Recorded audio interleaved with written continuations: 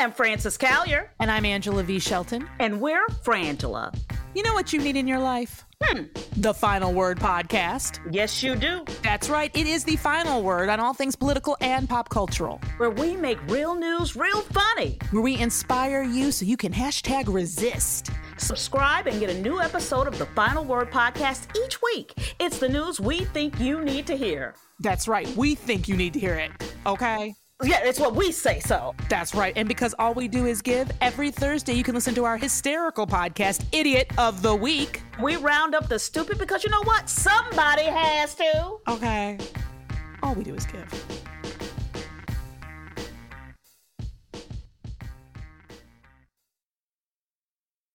I'm Greg Olear.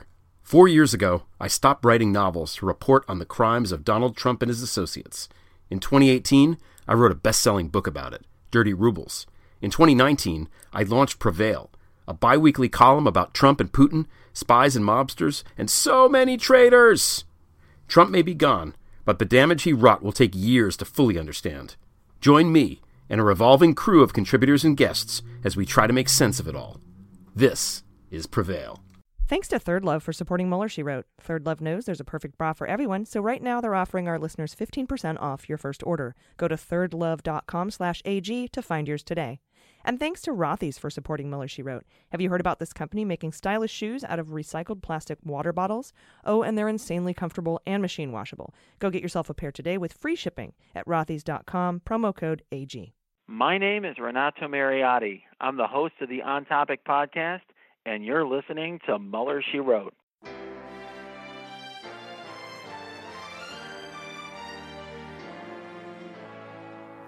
So to be clear, Mr. Trump has no financial relationships with any Russian oligarchs. That's what he said. That's what I said. That's obviously what our position is.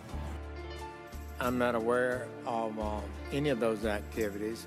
I have been called a surrogate at a time or two in that campaign, and I did not have communications with the Russians. What do I have to get involved with Putin for? I have nothing to do with Putin. I've never spoken to him. I don't know anything about him other than he will respect me. Russia, if you're listening, I hope you're able to find the 30,000 emails that are missing. So, it is political. You're a communist. No, Mr. Green. Communism is just a red herring. Like all members of the oldest profession, I'm a capitalist. Hello, and welcome to Mueller, She Wrote. I'm your host, AG, and with me, as always, are Jaleesa Johnson. Hello. And Jordan Coburn. Hello. We have a great show for you today, including an interview with CNN National Security Analyst. She was also a senior advisor to Obama's National Security Advisory Council. Nice. Sam Vinograd is her name, and this is her first time appearing on Mueller, She Wrote, so we're really excited to have her. We'll be chatting about election security and leadership shakeups at the Office of National Intelligence and the Department of Homeland Security, and the FBI as well. So how was your week, guys? Pretty good. Yeah, good as well. How was that Hollywood show? Oh, it was amazing. Oh, yes. Oh my God. Thank you for reminding me how good my week was. So first of all, Rebecca, she is the producer of the show, and she works for the LA city government, and she is just amazing. She let me stay at her place. It's where you all would have stayed. She missed you. You never met her, but she missed you. And yeah, she's really sweet. And then we got these nice little big dick energy hats from another fan of the show, whose name I forgot because I was drunk when it happened. But the show itself was amazing. They raised money for the North Carolina district special election that's happening, I think, this week or next week. Yeah. So they raised, I think, $31,000. Awesome. Hopefully Sweet. I'm not misquoting, but yeah, a lot of money. And it was incredible. Good. How was Dana Gould? He was dressed as an ape.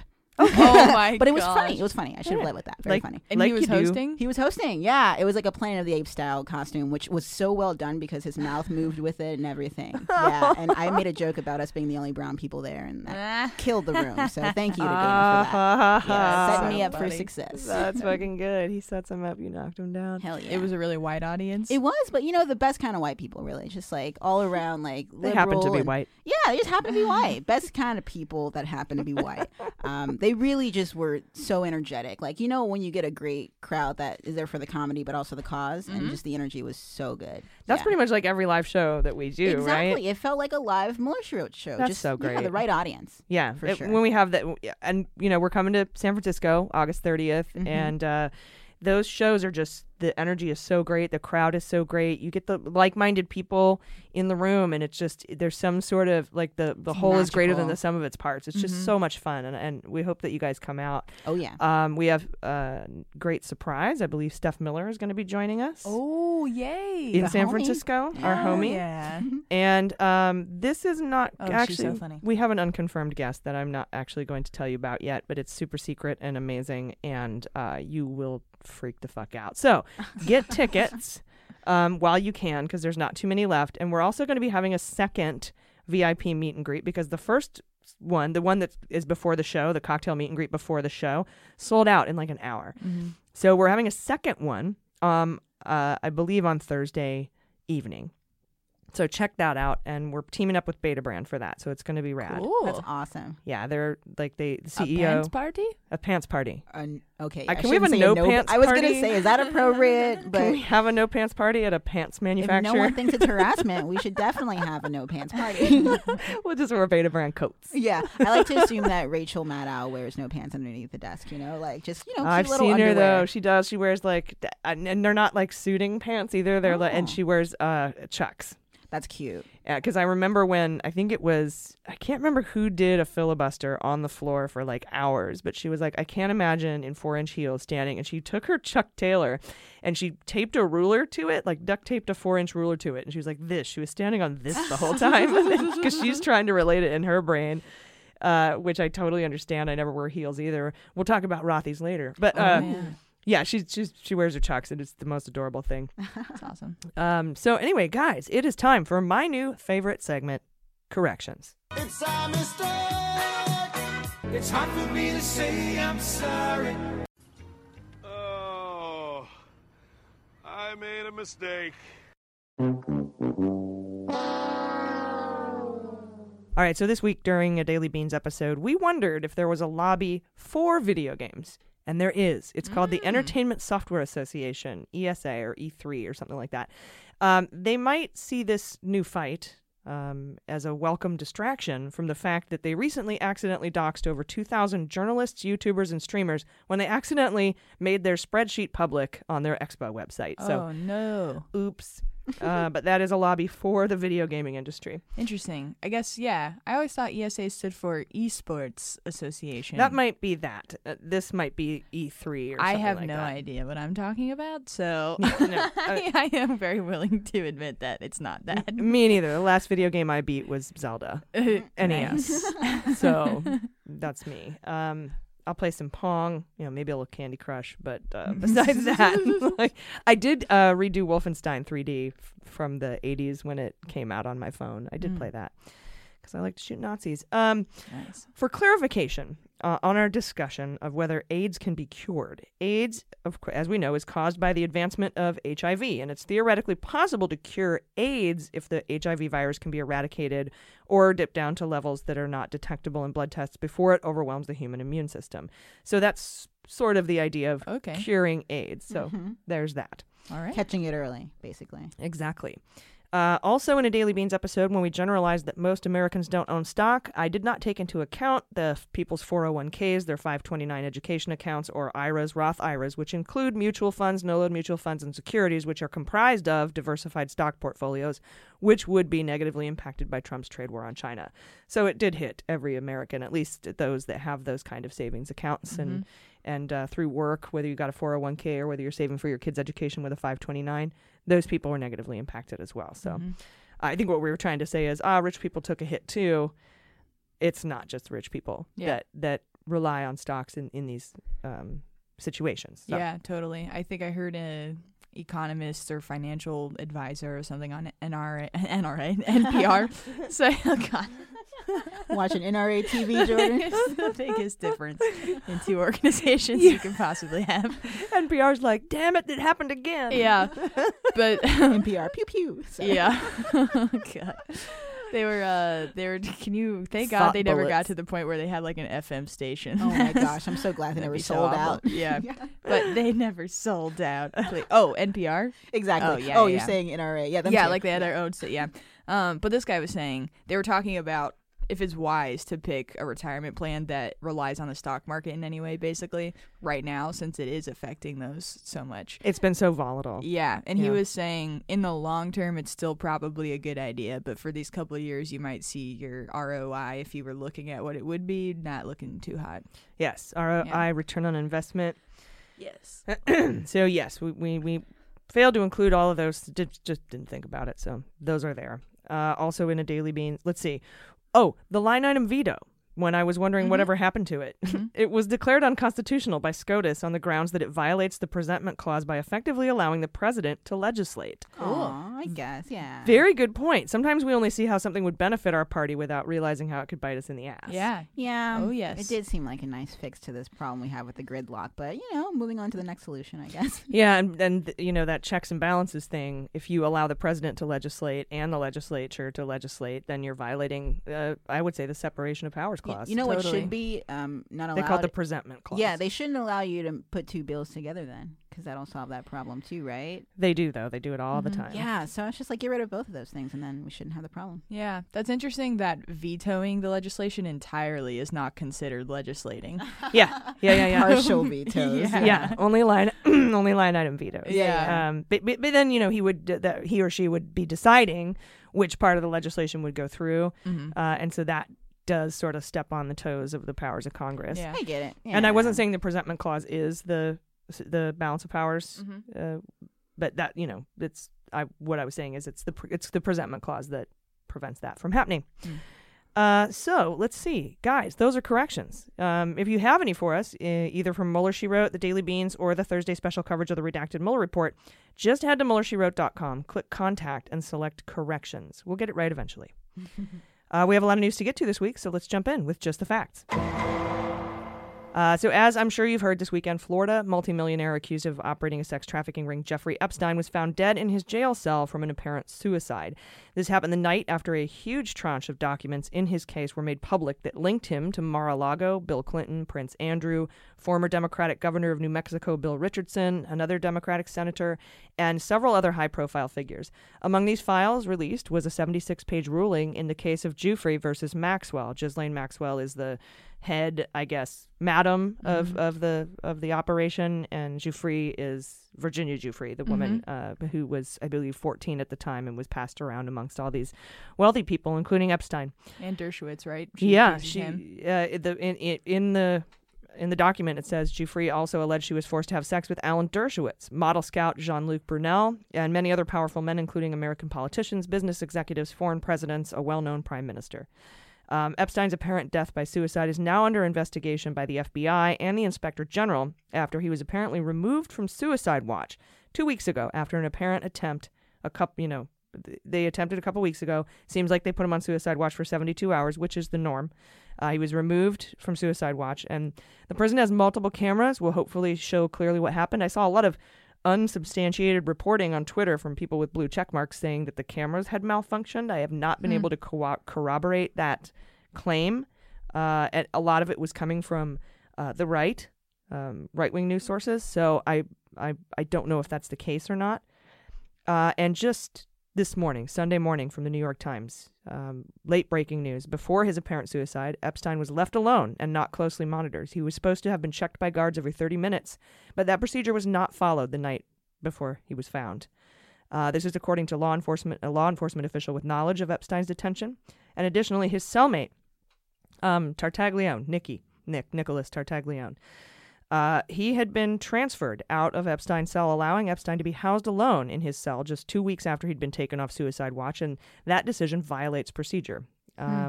Officials have cautioned that their initial finding about his detention was preliminary and could change. Apparently, after Epstein was removed from suicide watch, the jail informed the Department of Justice that Epstein would have a cellmate and a guard would look into his cell every 30 minutes, and neither of those things happened. So wow, that's what's going on with that. There's a lot of conspiracy theories out there flying that Clinton ordered the hit, Trump ordered the hit, Barr ordered the hit. Barr seemed to be, according to reports, genuinely surprised and pissed when he found out that Epstein had killed himself, because according to these law enforcement officials that reported to the New York Times, they did call the Department of Justice and say he would be watched every 30 minutes and that he would have his cellmate again. And I guess having a cellmate helps, is a preventive measure for death by suicide. So none of that happened. Mm-hmm. And now, of course, I think that's going to be one of the main focuses of the Office of Inspector General investigation and the Department of Justice investigation. But I think the most important part, and I tweeted this morning, is that whether you think, whatever your theory is about what happened, I personally, my beans are on negligence, a blind eye. Somebody maybe either willfully negligently or potentially was paid, unknowingly negligently allowed this to happen. Either case, huge scandal. Mm-hmm. But whether or not you think this was a hit or it was an inside job, or whether you think he really just killed himself because he's narcissistic that way, or whether he died by suicide, I should say, the main point here is that nobody has any faith in the Justice Department. When they say the Department of Justice is investigating, I don't care. I'm Mm-hmm. interested in the IG's investigation with Horowitz and what that finds out. Yeah, definitely. Yeah, this news was absolutely insane to wake up to. I didn't even believe it when I read the headline. I saw it as a notification. It was like, now that Epstein is dead, blah, blah, blah. I was like, what? Yeah. It's freaking crazy. This is such a huge time in history right now. And something I've also learned is I didn't realize so many people were even in the know, really, about his case exactly, aside from just general headlines. The reaction that it got from everybody, like comics, people that typically don't really engage in politics. And it was a fringe story for a while until it came into the mainstream. And just the fact that everybody so quickly has an opinion on it, it was kind of, in a weird way, it gave me hope that people were invested, enough to understand the severity of how crazy this is. It has the public knowledge I wish the Mueller report had. Right. Yeah, exactly. Like if you walk up, I was in a karaoke bar and Roger Stone is up on the screen talking to Cuomo or whatever on CNN. Someone's like, who the fuck is that weird looking dude? And I'm like, you don't know who the Roger Stonehenge? You don't know that guy? Mm-hmm. Stone? No. Florida 2000? Nothing? Okay. Like I was blown away. But if Epstein's photo pops up on CNN, everybody, I think, instantly knows who that is and what's going on. I'm actually surprised that people even know Epstein. That gives me hope, too. I wouldn't have guessed that myself. Yeah, definitely Roger Stone seems more noteworthy. Yeah, and that they understand, even though there's like a lot of comics especially sort of peddling these conspiracy theories.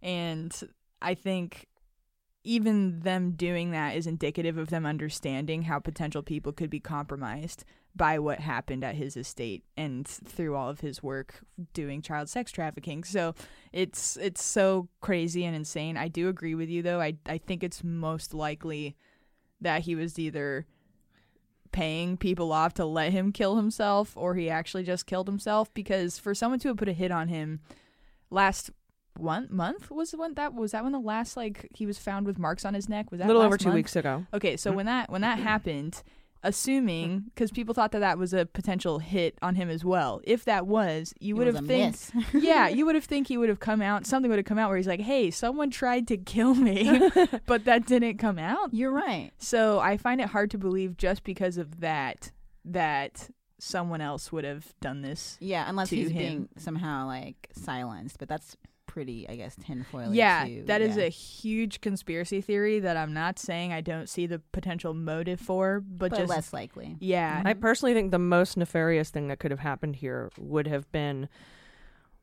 without anybody knowing, somebody paying off the guards to leave him alone. Exactly. Knowing that he would probably commit suicide. Yep, that's since what I think he too. attempted it already.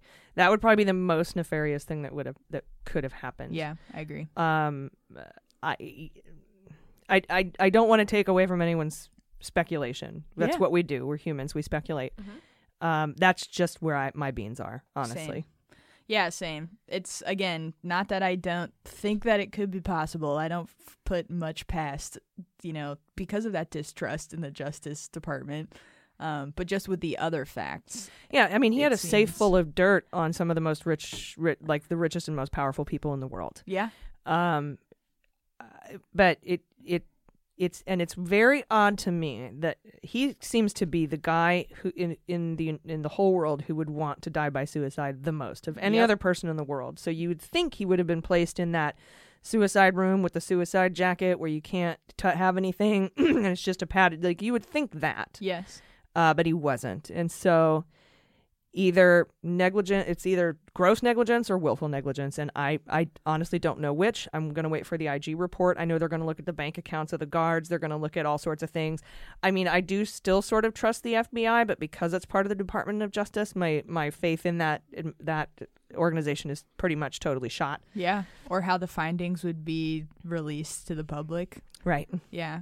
But Office of Inspector General report is a report that's released to the public. However, we've seen in the past these reports get buried. For example, the FBI New York Field Office of the Inspector General report from the Department of Justice. We've never seen that, and it was due 6-8 months ago. Yeah, or like when they inspected the detention camps, and when they found out people were releasing the information, they stopped letting them come in.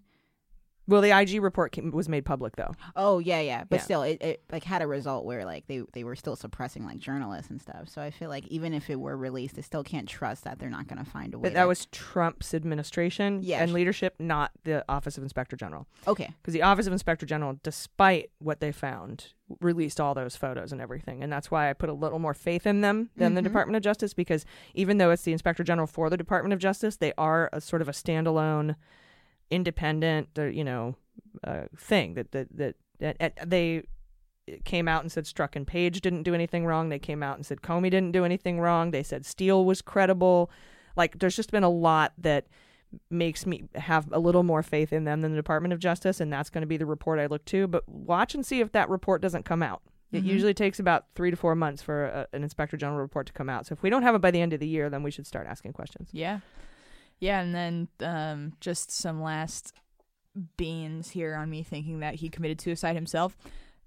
He, to me, he has way more of a motive to kill himself than I think people realize, because outside of him just being a total piece of shit, number one, if he kills himself, he gets to escape justice. He doesn't have to face his actions publicly in court, which is what narcissists literally, like, pathologically cannot do, is be faced with what they've done. And thirdly, he has no plea deal hopes in this, right? Because the crimes involve children, and I can't imagine that he could do any amount of flipping that would morally even if he allow did, them. he would be turning on very rich and powerful people. Exactly. Like, there's nothing that he could really have done, I think, to get himself out of prison, out of spending prison for the rest of his life there. So yeah. One thing I do want to advocate for is that the language committed suicide. I prefer, and I think it's best to say died by suicide, because committing indicates that you're a criminal. Yes. And it is illegal in some places to die by suicide, which I think is wrong. So I don't want to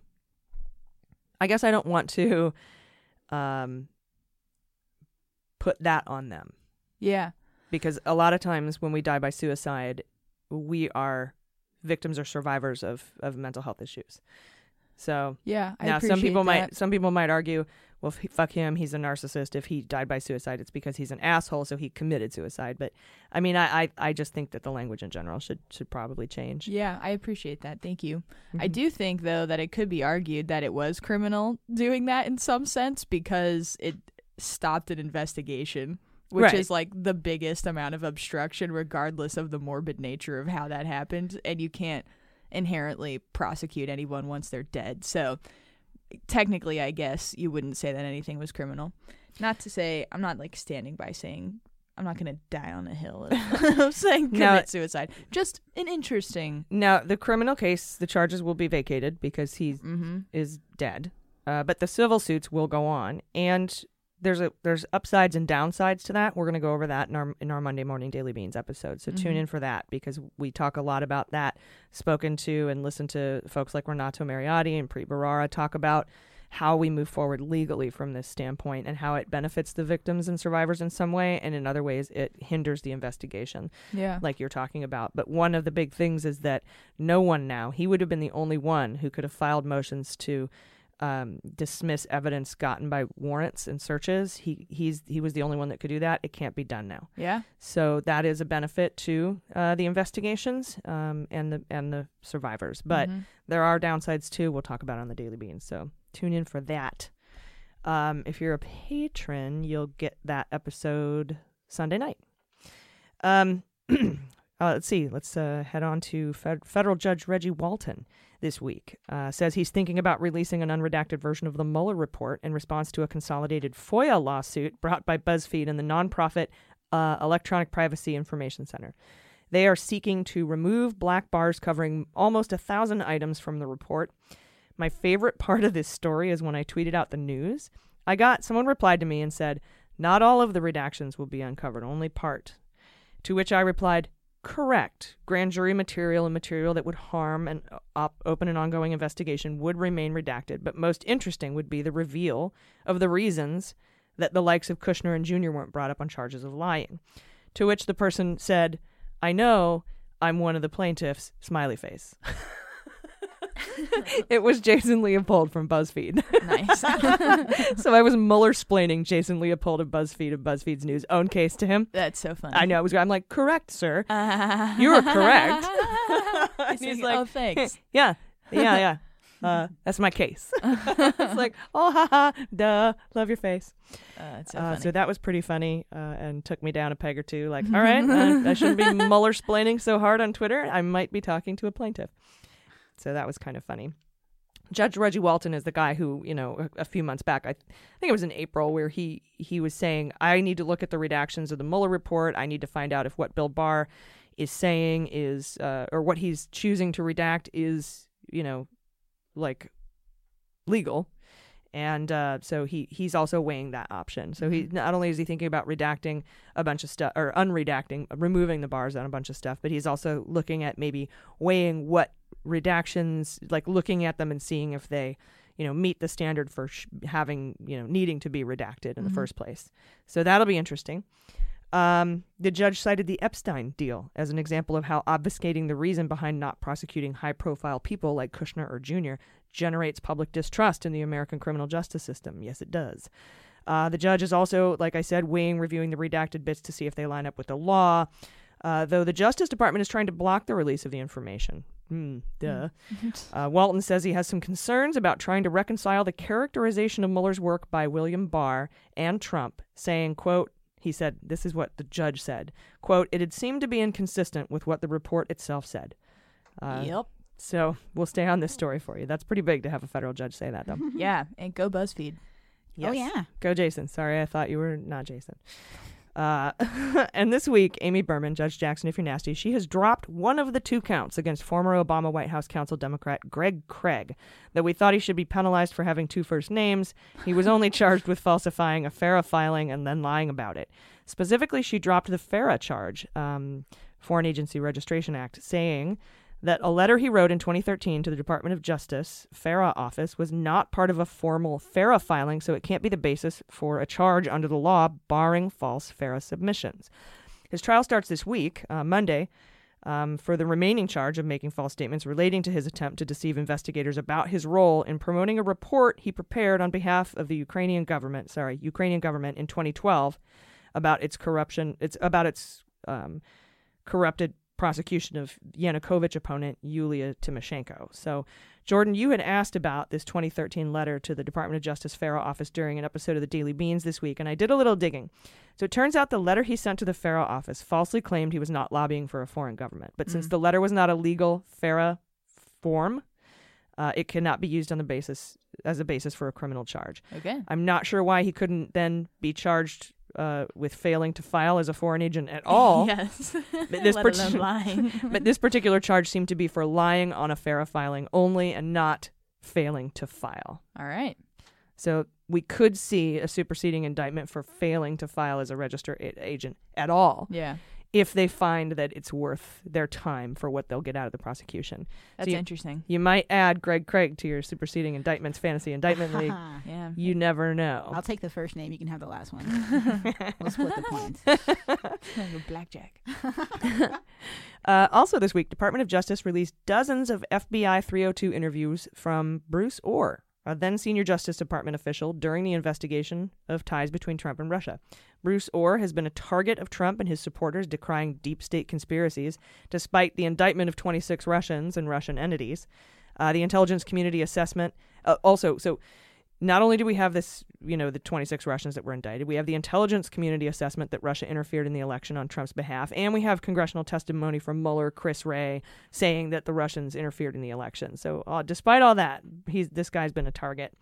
And the interviews indicate that these 302s indicate that Orr knew that Chris Steele did not want Trump to be president based on what he found, and that our FBI did not disclose that information to the FISC, is what the Trump supporters are saying, when they applied for a FISA warrant on Carter Page, using in part the Steele dossier.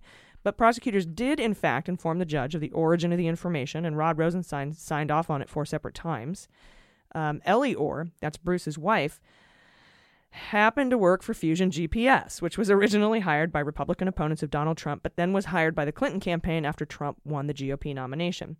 Also of note, the first interview of Orr was more than a month after the FBI asked a judge to approve surveillance on Carter Page, who had left the Trump campaign months earlier.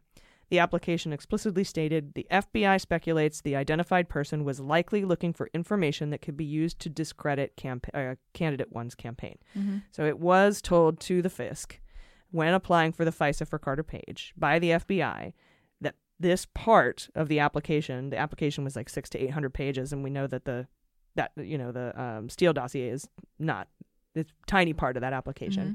And they did tell the court, hey, just so you know, this was Oppo research by people who didn't want Trump to be president. Mm-hmm. So they did mention it. So we'll see how that goes.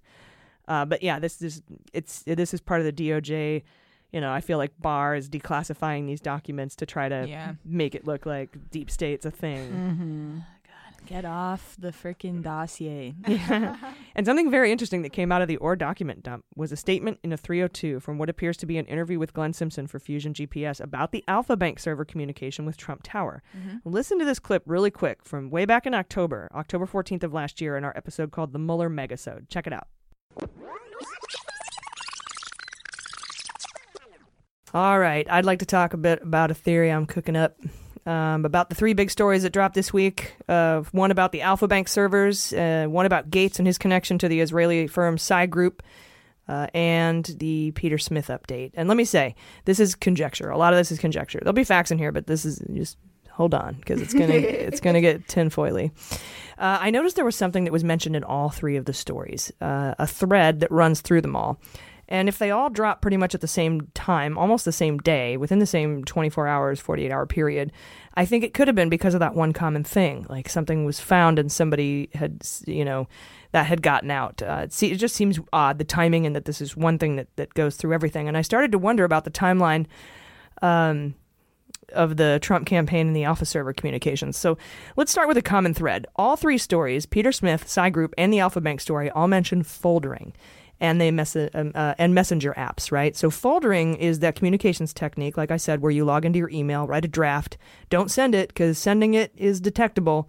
And there are all 3 of these stories come on the heels of the Manafort cooperation deal, and Manafort is a known folderer.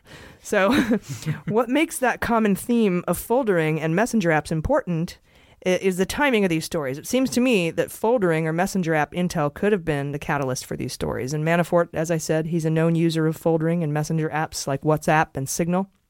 If you remember when Manafort was on house arrest wearing 2 ankle bracelets, the feds caught him foldering with a guy named Sager in an attempt to influence his testimony in Manafort's then upcoming D.C. trial. Manafort was subsequently charged with witness tampering, thrown in jail, and his bail was revoked.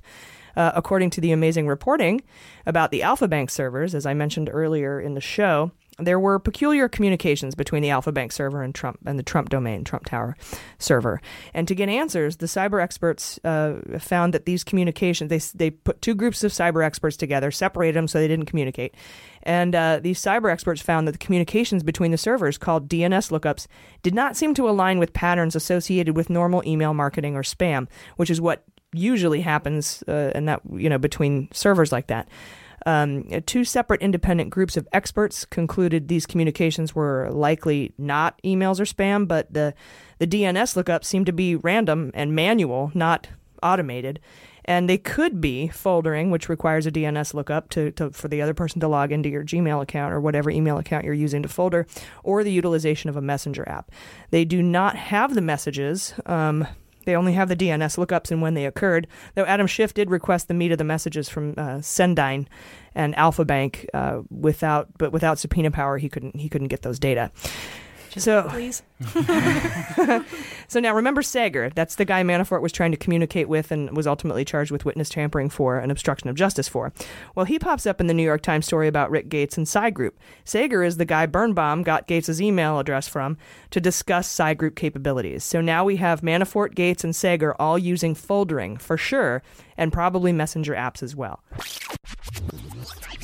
And the reason I mentioned foldering there at the end of that was because 3 stories dropped that week in October that mentioned foldering technique, which it's the use of encrypted messenger apps like WhatsApp and Signal. And foldering is a primitive way to hide communications by drafting emails, saving them in the draft folder of your email account without sending them, and then providing your password to the person you're trying to secretly communicate with so they can log in and read your drafts without actually sending the emails. And foldering would generate these types of DNS lookups found in the Alpha Bank server communications. Manafort and Gates were known folderers. Manafort had a Trump Tower apartment at the time. Manafort and Gates worked with van der Zwaan and Greg Craig. They used foldering when they talked to them, and they worked together on that Skadden and Arps report that attempted to justify the jailing of Yanukovych opponent Yulia Tymoshenko. And as we know, van der Zwaan's father worked at Alpha Bank. Manafort folded with a guy named Sager when he tried to get him to lie on Manafort's behalf. That move got Manafort's bail revoked, and he was put in jail for, tampering with witnesses, suborning perjury. Sager also happens to be the guy Birnbaum got Gates' email from so he could pitch Psy Group to the Trump campaign. And the Alpha Bank server activity started shortly after the Trump campaign got proposals from Joel Zamel and Psy Group.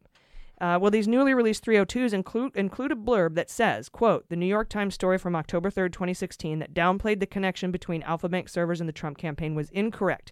There was communication, and it was not spam.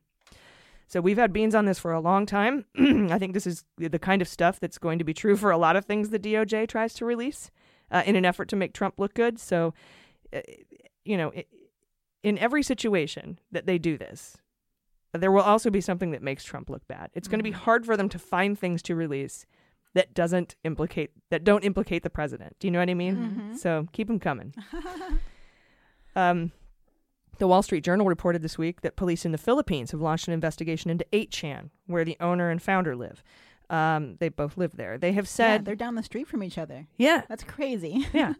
They have said they are specifically looking for any negligence in the moderation of the site, like moderators, that could be linked to the U.S. domestic terrorism, specifically the mass shootings linked to 8chan, such as the El Paso murders. Mm-hmm.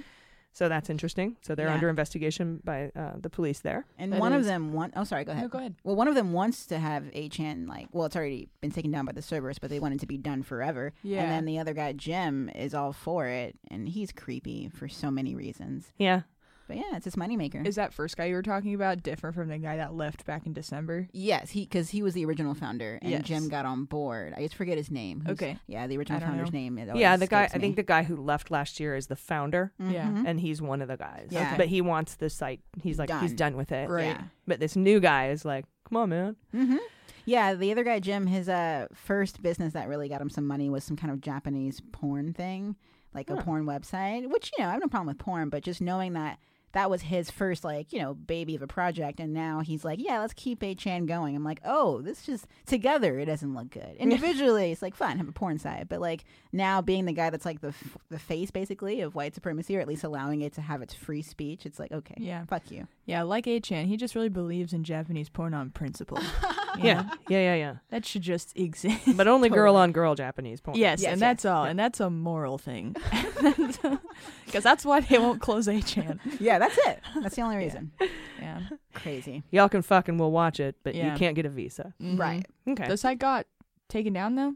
Its servers kicked them off, but they can find a new server home if somebody's willing to I think they've popped up somewhere, but it's that whole whack-a-mole thing. Yeah, that's they're happening. looking for a new permanent home, and they could find it, honestly. Someone might host them eventually. Yeah, I've never been on the website, but do you know if they advertise on there? Oh, you know what? I've only been on for a few minutes, and I can't remember. Okay. They might have the space for it from my vague memory, but it's pretty Yeah, straightforward. It's not like one of those fancy sites. It's like an old forum. They must. I mean, they monetize it somehow. Yeah, somehow. If they have ads, then I don't believe anything that comes out of that dude's mouth about wanting to keep it going. He's got to be making money somehow. Some reason. Yeah, if they weren't making money, I don't think they'd be fighting so hard for free speech. Exactly.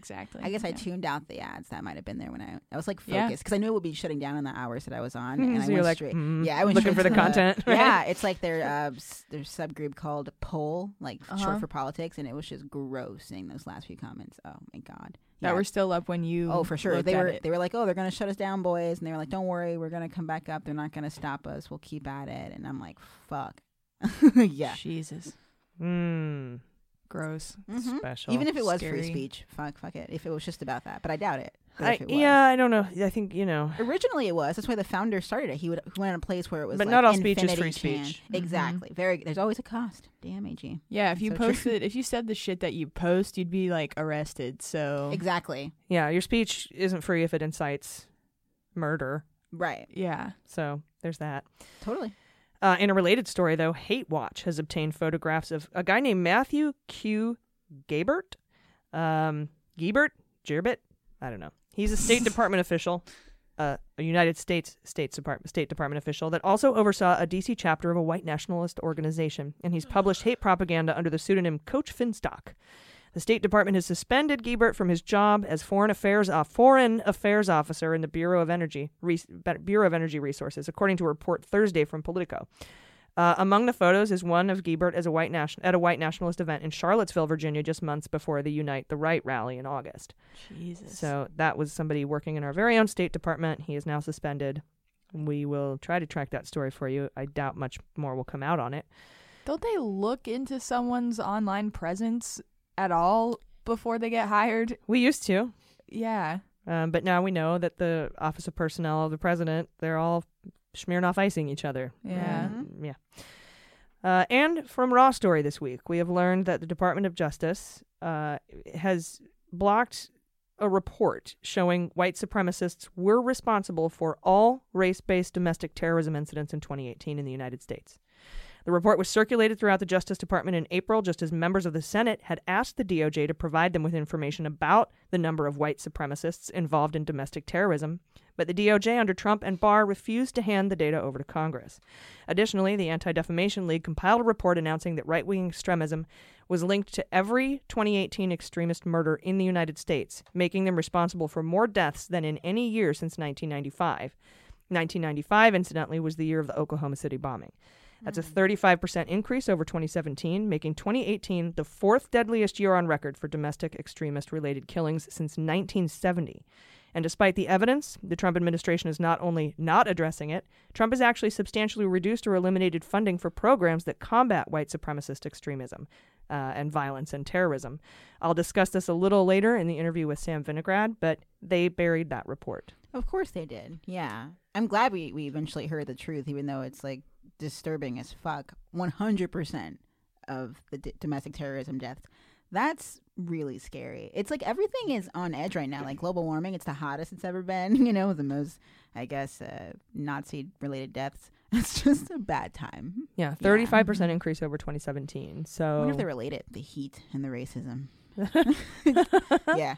Oh, it might be. Okay, yeah. I definitely feel there's just like so much chaos brewing in general, and everything is just like fucking awful. I'm not saying that.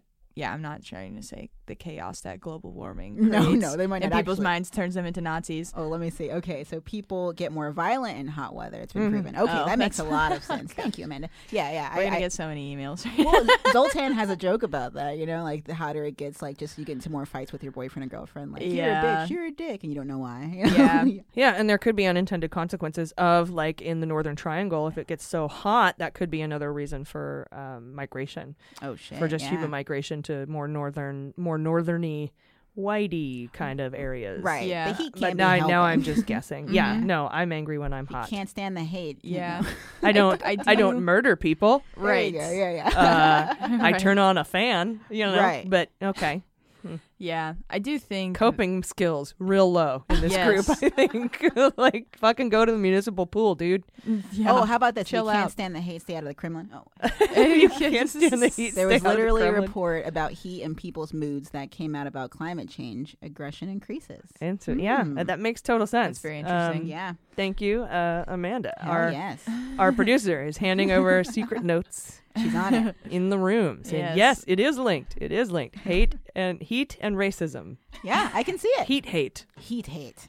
Hot Heat notes. hate. There's also so Hot much. shows. Damn it. Oh, no. Oh. But okay. All right. But also, I think this is a man problem. And of course, hashtag not all men. Right. But like women go through menopause. Hot flashes happen. We don't murder people. We're programmed to just go on with our lives, no matter what the heat is. Yeah, and men just don't have that, built into them in their lives. Yeah, or the and- bleeding. They have to go to war. But no, I'm kidding. It's a totally different theory. Comedian Ryan Shores, he put this post up, which I thought was hilarious. He said, if you want to buy a gun, I think one of the rules should be you have to bring a female with you that says and will confirm she's had sex with you recently in order to purchase the gun. I can see a whole underground community of people lying. And that's another thing. As females, as the population, we have a bunch of sex we don't want to have. That's true. And these guys can't get it, so they're mad and hot and angry. Yeah. So now I'm just making huge sweeping generalizations. they're- Please. They're hot and they're horny and they're angry. It's like angry, but I can't. Yeah. They're angry.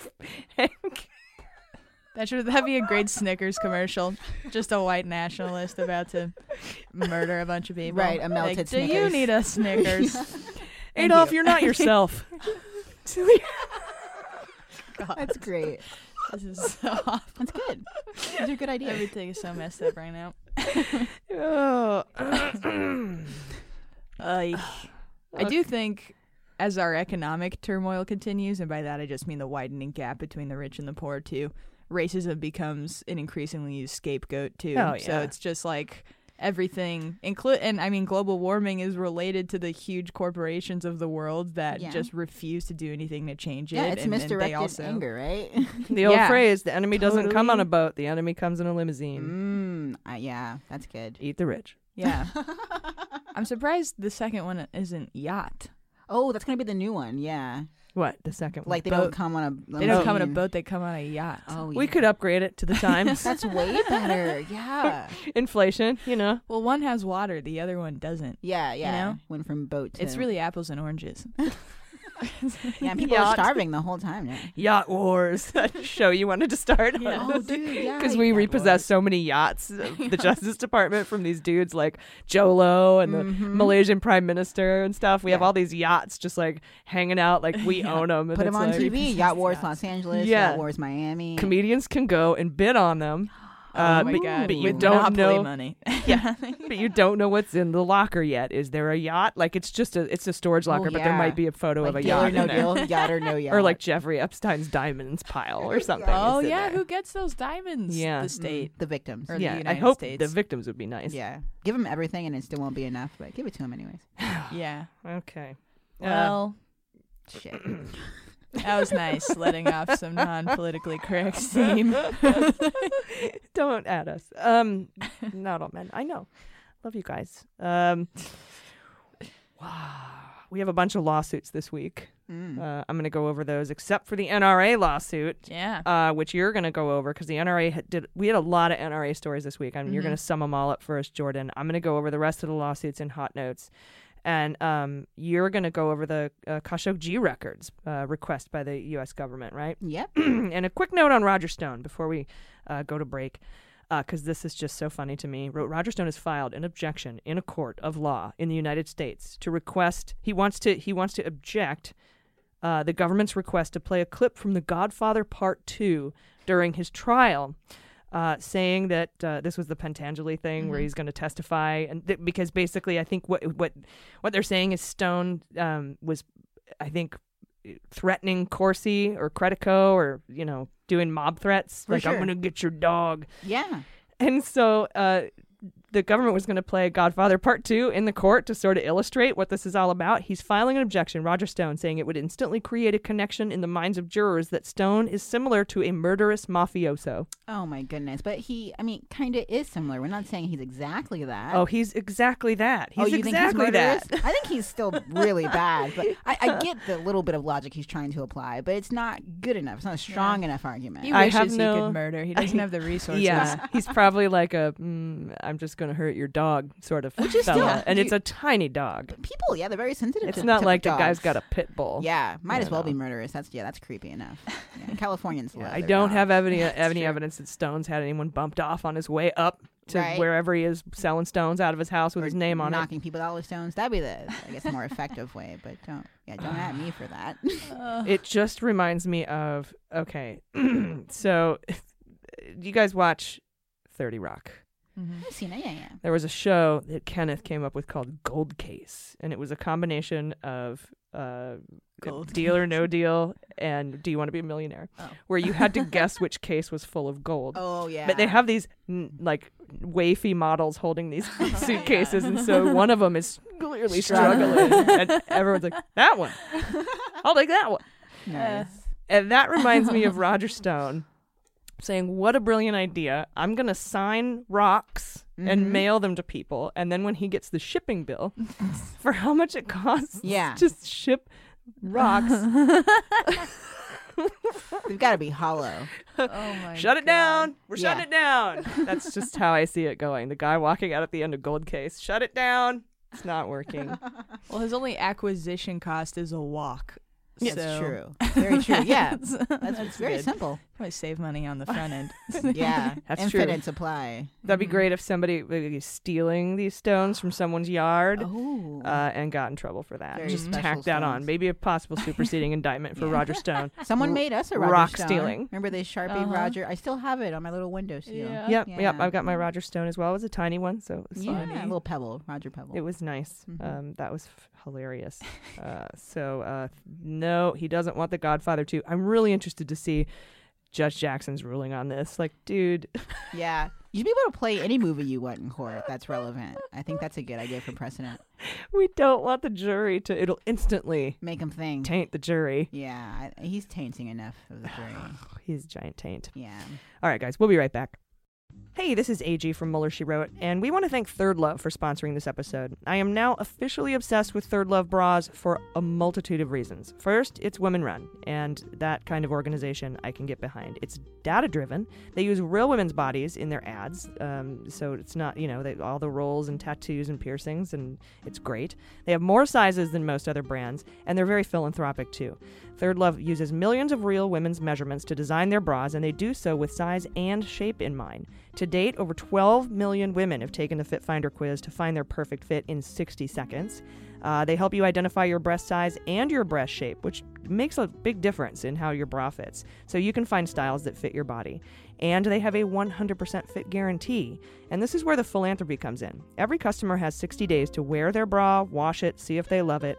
And if you love it, keep it. If you don't love it, if it's not the perfect fit for you, simply return it for free, and Third Love will wash it and donate it to a woman in need. And it makes bra shopping super convenient. No need to go to a store with a judgy lady with a measuring tape. And they do have, though, fit stylists that are available every day to assist via phone, chat, or text if you want to talk to somebody. So no weird pressure, no tape measure chases. So this is hands down the most comfortable bra you'll ever own. The straps don't dig, they don't slip, they're tagless so they don't itch, they're lightweight and breathable. I highly recommend taking the Fit Finder quiz and giving them a try. With the 100% fit guarantee, you've got nothing to lose. Third Love knows there's a perfect bra for everyone, so right now they're offering our listeners 15% off your first order. So go to thirdlove.com/AG now to find your perfect fitting bra and get 15% off your first purchase. That's thirdlove.com/AG for 15% off today. You'll be glad you did. All right, welcome back. Hot notes. All right, Jordan, we had multiple NRA stories drop this week, and you're going to give us all those details. But first, Jaleesa, you have an update on the Jamal Khashoggi case. What is the latest? Yeah, so today we learned from NPR that a federal judge in New York named Paul Engelmeyer has ordered the Trump administration to release records on the death of journalist Jamal Khashoggi. As we know, Khashoggi was murdered in Turkey last year by Mohammed Bonesaw, and apparently there are over 5,000 documents related to his death that the judge said is of, quote, considerable public importance. The original request for the documents was filed by a group called Open Society Justice Initiative, and in response to the judge, their lead attorney said, quote, this ruling is a clarion call for accountability at a time when the Trump administration is doing everything possible to hide the truth on who is responsible for Khashoggi's murder. So clarion call, I heard Obama mention that phrase too this week. I thought that was interesting. Is that how you pronounce it, clarion? Yeah, clarion call. Yeah, clarion, yeah. It's just interesting. But yeah, I think it's really important that people do bring this up. But it's just crazy that it's taken so long even to get these basic documents. I think they were probably waiting for Trump's violation of the Magnitsky Act, but he was supposed to report to Congress what he thought and what his, what his findings were. After it was reported to him what went down. He had 120 days when they triggered the Magnitsky Act, when Congress did, and that day came and went a while ago, and I suppose maybe there was some sort of legal, mostly whenever anybody says, I wonder what took so long, there's probably legal behind the scenes things you have to do for due process in order to put your case together to make it a good case.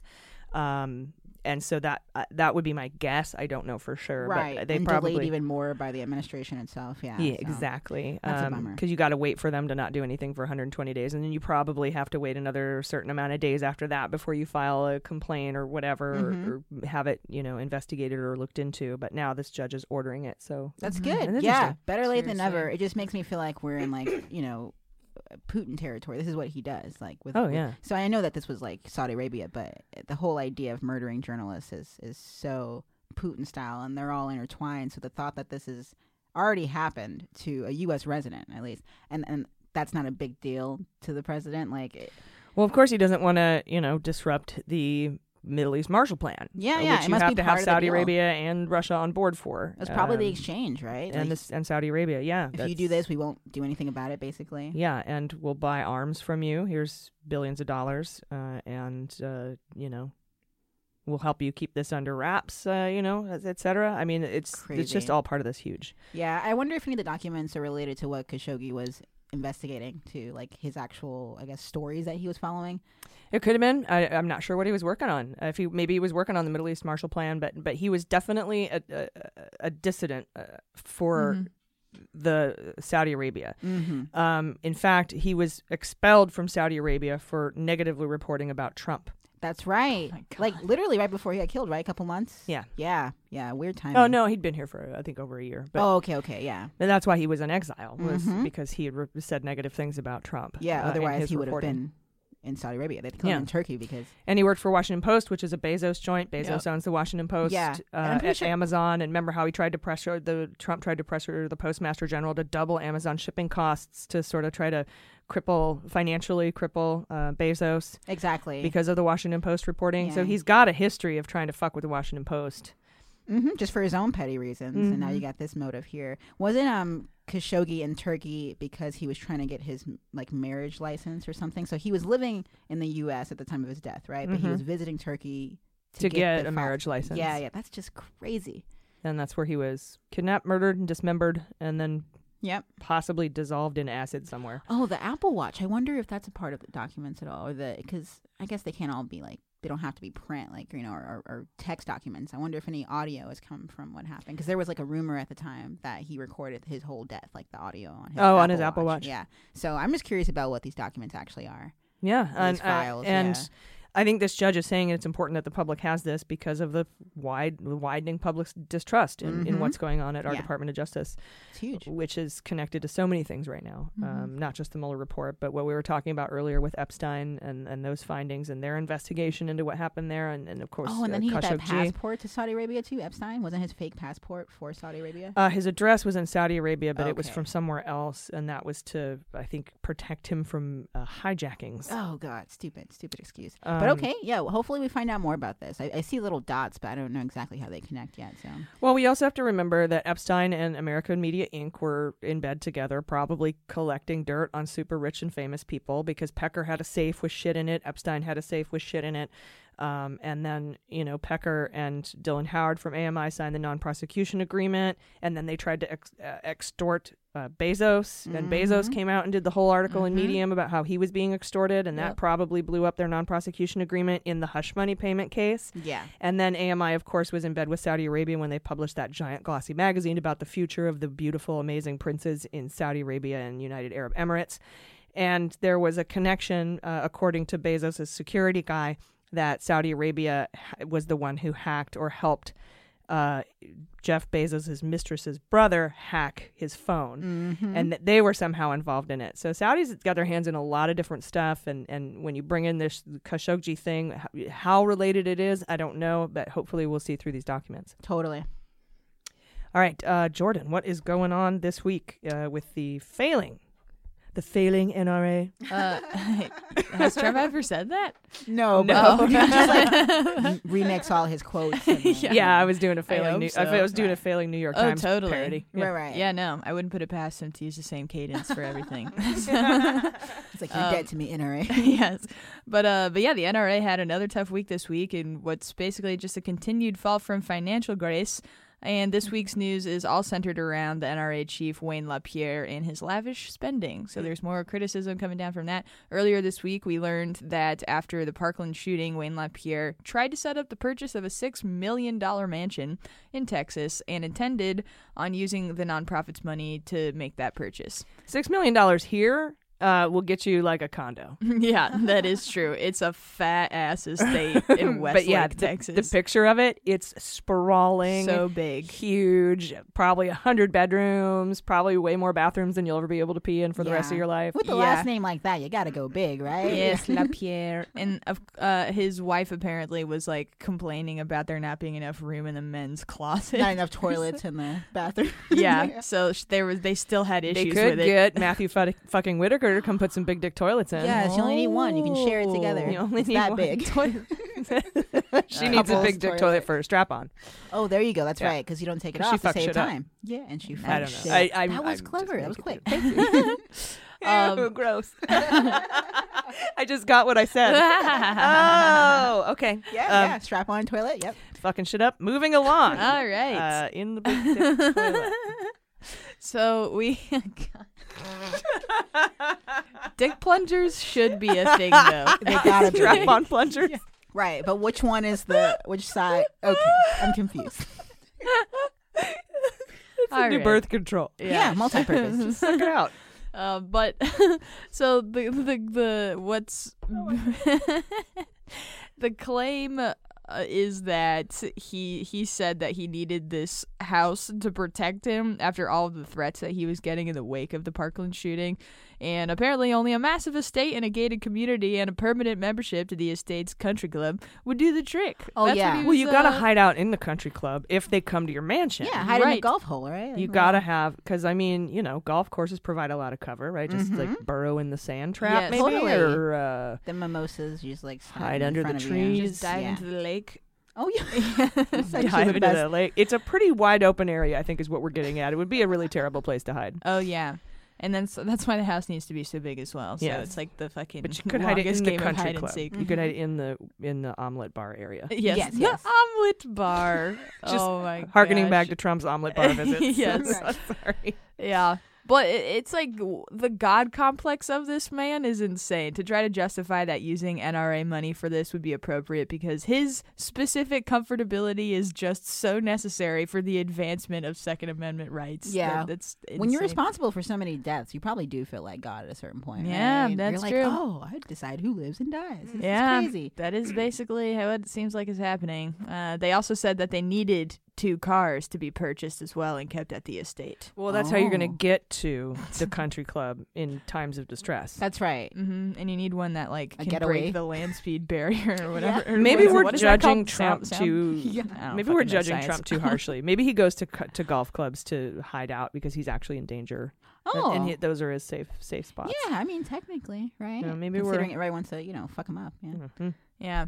The transaction was also set to take place through an entity that was created at Wayne LaPierre's request, obviously creating another potential issue of, I don't know, maybe money laundering or something. Yeah. A little embezzlement there. Yeah. This planned purchase is also under investigation by New York investigators who are continuing to look into the NRA's nonprofit status, as undeserving as it may be, and if they can legitimately, even claim that title. So the NRA is now strongly contesting the reported reasons for the purchase of the mansion and the reasons that it never went through. So wow, there's a bunch of disputing there. So he has to at least answer to it, right?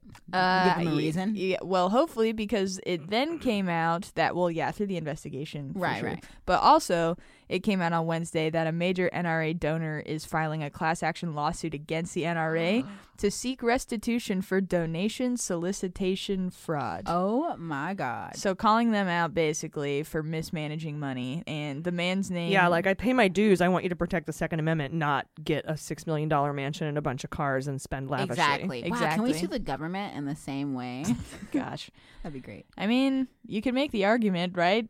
Technically. In some way, I guess. It probably just wouldn't go anywhere because of lack of standing or something. Right. But, because they you are could try. the government, I guess. So the man's name who is suing them is David Dell'Aquila, and he filed a federal class action lawsuit in Tennessee citing lavish spending by Wayne LaPierre, who he claims blew $275,000 on suits alone. Oh, my God. And not lawsuits. Just suits that you wear on your body. Good old suits. Clothes suits. Any tan suits in there? Probably. Mix it up. Yeah. And $243,000 on luxury travel. So together, that's well over $500,000 just on this bullshit. So this guy, Dell'Aquila, he has given about $100,000 to the NRA in donations over the course of his time as a member. So he is a big supporter. Not one of their biggest, though. But 100,000 is almost chump change for them. I'm almost like, suck it up. You gave your, you know what? I'm glad he's going for it, though. I support it. He might not win, but I think it's about him fighting for what he thinks is. And I have a hard time supporting or caring about anybody who donated $100,000 to the NRA. I mean, unless he's like specifically thinking like, I really want to protect my Second Amendment right. Which a lot of them actually are, I think. I would give him credit. It sounds like the fact that he's suing them at all is he doesn't represent what they do. Yeah, but why did he think that a 501c4 private nonprofit would be advocating on his behalf in government situations? Like, it just seems odd. That we'd be like suing a super PAC for that, like the Trump Victory Fund, when you found out Trump didn't get the wall built. Well, if the fund you'd be like, said, we're going to build the wall with your money, and then they didn't, that sounds like the avenue where they could go. But you can lie. Politicians are allowed to lie. And you can sue them. I mean, they I might guess not win, though. Right. It just seems like it's like a message, right? More of a he's like doing it for I guess just for the morality of it, right? But he's like if somebody filed a class action lawsuit against the Trump Victory Fund because there's not a wall right now, I'd be like, fuck off. Yeah, but in this case, just because we've been reporting on it, I'm like, this is fucking crazy. I wasn't expecting that to be the outcome. Like, because we're listing all the reasons why they suck, and we're like, yeah, man, but what can you do about it? And he's like, I'm gonna fucking do something about it. Yeah, that blows my mind. Yeah, totally. And I guess in that example, maybe it wouldn't just be the fact that there is not a wall that's built, but also that they've used the money on these crazy other things. Right. That were not laid out in whatever contract or something they signed when they gave money right, to like them. how I wanted to like try to do a class action suit against Jill Stein for soliciting funds for a recount, and then that kind of never went anywhere. Exactly. Totally. Yeah, I think that there'd be a similar case brewing up against her for that too, because that is fraudulent. It seems just inherently to tell someone you're going to use the money for a certain thing and use it. I for think you would have something to prove intent, that you were intending before you got the money that you were intending not to use it for its solicited purpose. That you probably have to prove that through some sort of explicit. Don't have Mueller do the investigation because he's not going to find it. Yeah, no. God, yeah, seriously. He's going to be like, they're too stupid to crime. Yeah. Right, basically. Yeah, and I'm sure there's have Comey do it. He got Martha Stewart in jail for it. That's right, and he was conflicted too. Yeah.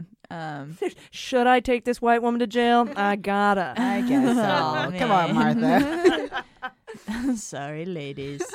So Delacuilla, he writes that we feel that the NRA no longer represents its membership and has been corrupted by those in control. He says that the NRA needs to reform their bylaws and that they need more transparency and accountability. And in addition to this lawsuit, he also sent letters to the New York and D.C. attorneys general requesting that they finish up their investigations before the 2020 election so their investigations do not seem politically motivated, because he takes these things seriously and he thinks if they do any early morning raids, he says, which was a total jab right at the Roger Stone arrest, that it's going to be seen as something that's not legitimate when it is. And this all comes just a week after a few high up NRA board members. So that's just like a nice sort of, hey, here's a piece of advice. I think so, yeah, but it's also like, hey man, get off that horse for a second, dude. Just a minute, right? Yeah, he files one class action lawsuit. Get off your polo horse for a second. Yeah. How much did he spend on that high horse? Yeah, seriously. That's a thoroughbred. Yeah. When your high horse is a thoroughbred. And you might be, I don't know what the new term is, a red hat. You might be a red hat. Oh, that's funny. Your horse is a thoroughbred. It's funny. So yeah, the NRA is crumbling. This all comes just a week after some high-up NRA board members resigned, also citing concerns with all of the spending. That's right. Like three just of were them. like, peace out, right? Yep. Yeah, it's 3 of like 96 or something. 76. 76. Thank you. So, and I only remember kinda that because small. it was 4 more than 72, which is how many virgins you get in heaven if you die by suicide bomb. That's right. In the name of Allah. Perfect. Jihad. That is a weird way to remember shit, but it worked. Yeah, mnemonics come in all forms. I remember that because in the movie Sausage Party, there was a guy who said, if I do this, I would go to jail and have 72 virgin olive oil bottles waiting for me. It was like some weird reference. Did you see Sausage Party? 72 virgin olives. Yeah, virgin olive. Yeah. I was like, that's clever. Yeah. I was a terrorist though. So. Sausage Party.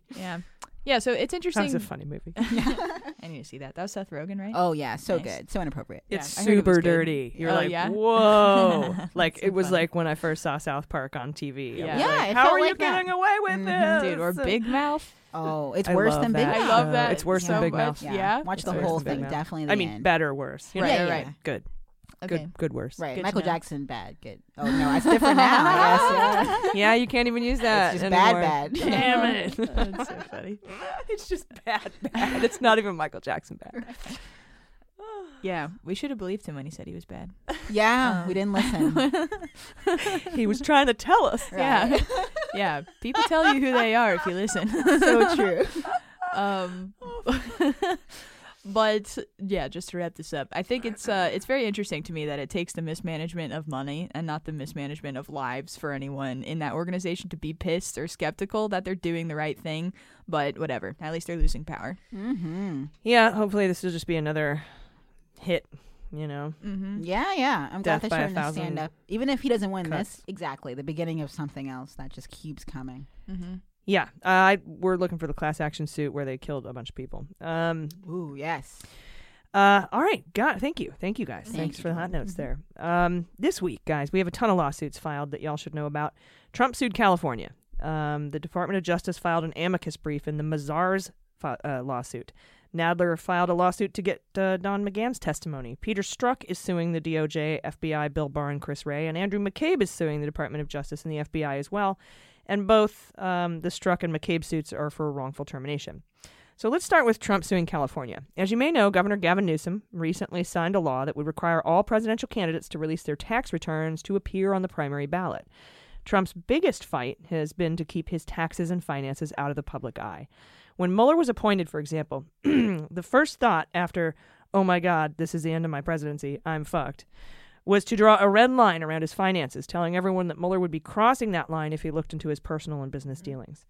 He was so worried about his finances becoming public that he hired his former personal tax lawyer as the general counsel for the Internal Revenue Service, and he installed a business partner that profits from Trump-owned properties as the commissioner of the Internal Revenue Service. It was so important for him to have these allies in the IRS that he prioritized the confirmation of the IRS commissioner above the confirmation of Bill Barr. One could reasonably assume he was more worried about keeping his taxes secret than he was about the contents of the Mueller report.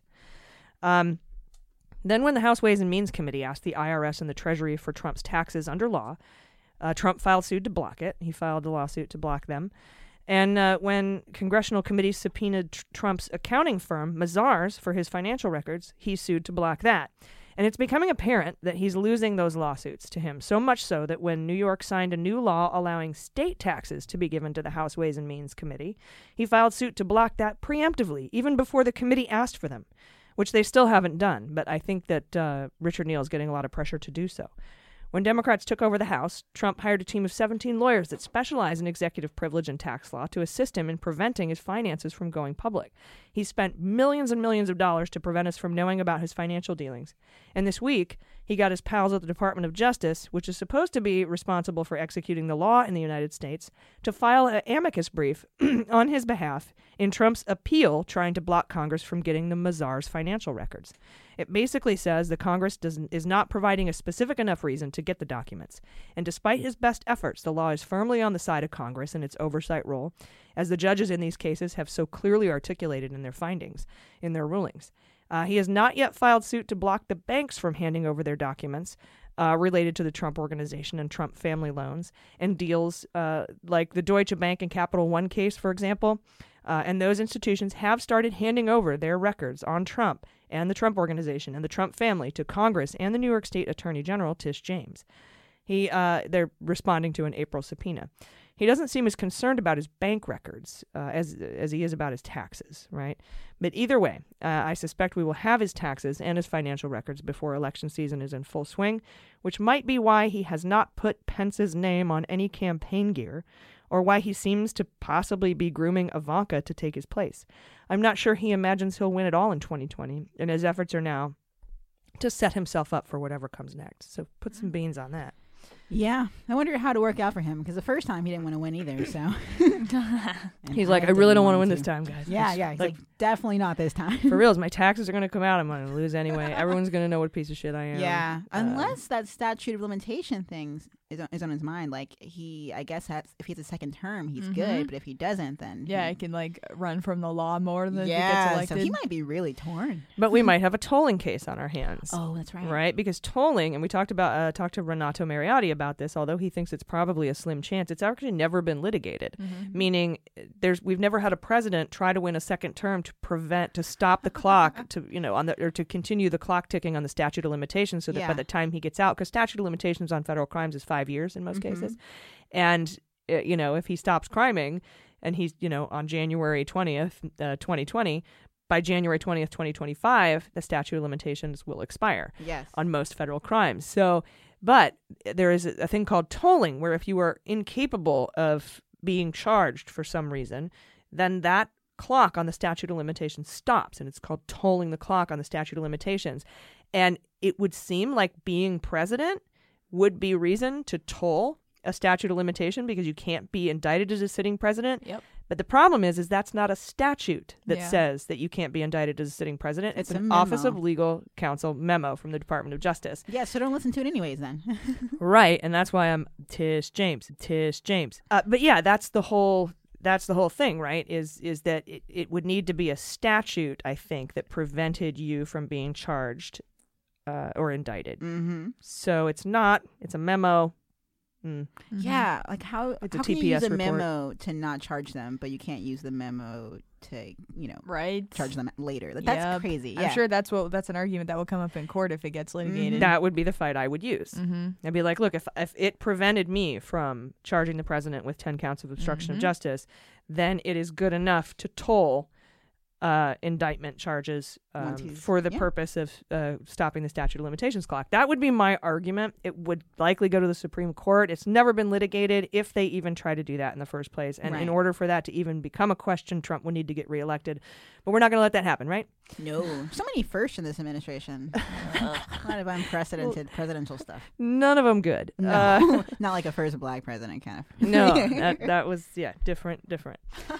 Next lawsuit. Nadler and the House Judiciary Committee has filed suit to compel Don McGahn's testimony, probably the single most important witness in the Mueller case against Trump for obstruction of justice. In this lawsuit, as within the suit they filed a couple weeks ago to get the grand jury materials for the Mueller probe, Nadler, with the go-ahead from Nancy Pelosi, has fully invoked Article I impeachment powers, saying the committee needs the testimony and grand jury material as part of their investigation into whether or not they will draft articles of impeachment against the President of the United States.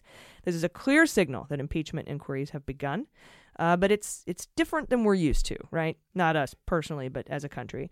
In the past, while the Constitution does not say what is necessary to open an impeachment inquiry, there's no rules about it, they have had, the norm is they would have a full House vote to pass a resolution to begin impeachment. They have not done so at this time, as they did with Nixon and Clinton. But remember, a couple months ago, the House passed a resolution foregoing a full House vote to file suit without having to take the full House vote. That's right. Leaving the decision to the committee. And that's what they've said they've done. That's what Nadler has said he's done. He said, it's up to me. It's up to my committee. We are investigating for impeachment. That's what Swalwell has said. And if they're going to impeach Trump, that vote would likely come by the end of the year. So put some beans on it. Wow. Exciting stuff. Christmas present, maybe? Yeah. New Year's resolution? I say it's okay now to pop your bottle of champagne and go ahead and say we're impeaching the president. Yeah. Even though we haven't filed articles, the impeachment investigation is open. But that's just going to be in the House, right? And then as far as like that actually doing anything, it most likely won't, besides put pressure on people to vote. Is that what we should expect by the... Because you can't remove him, right, without the Senate. Not in the House. So no. we're definitely most likely going to impeach him, but... Well, we don't know if we're going to drop articles. We're definitely doing an impeachment investigation right now. Got it.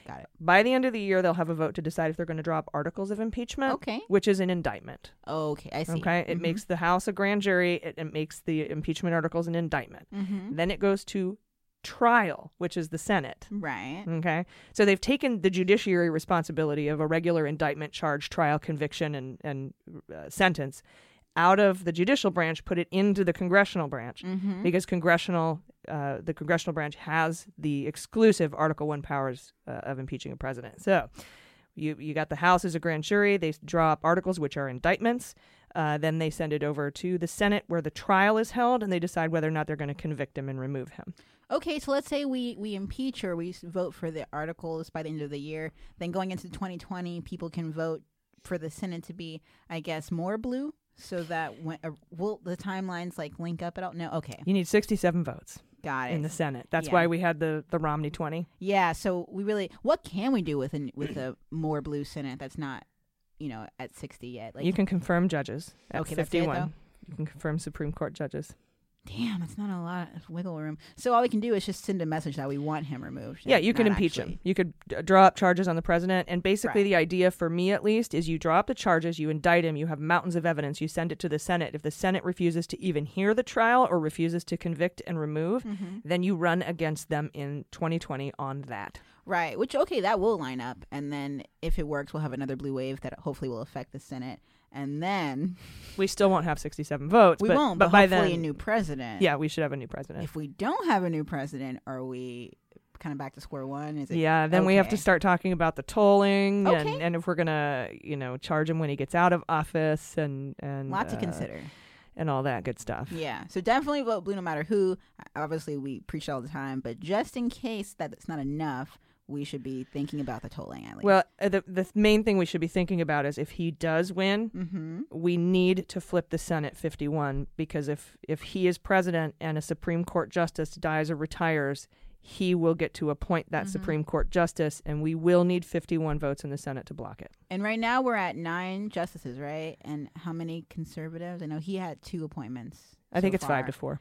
So, and that's 5 like liberal versus conservative, or there's 4 and 4 and one guy in the middle who can be shamed. But this will definitely like if he gets just one more, then it's a full 5-4 court. Got and it. He'll win every Supreme Court decision he wants. Oh my God. Including overturning Roe v. Wade, including anything against guns, including upholding Citizens United, and probably even more things that we don't want to think about, like wrecking labor laws, anything. And so that is the number one reason Do you think he'll stay? You think he'll try to stay for more than 2 terms if he gets another Supreme? No, I don't think so. You don't think so? Some people are afraid. They're just you like, don't be, because you have the FBI, you have the Secret Service, you have the Department of Justice. They'll you take him out if you have to. Okay, good. And you have guns. Yeah. Well, Just a lot kidding. of Trump supporters. So many.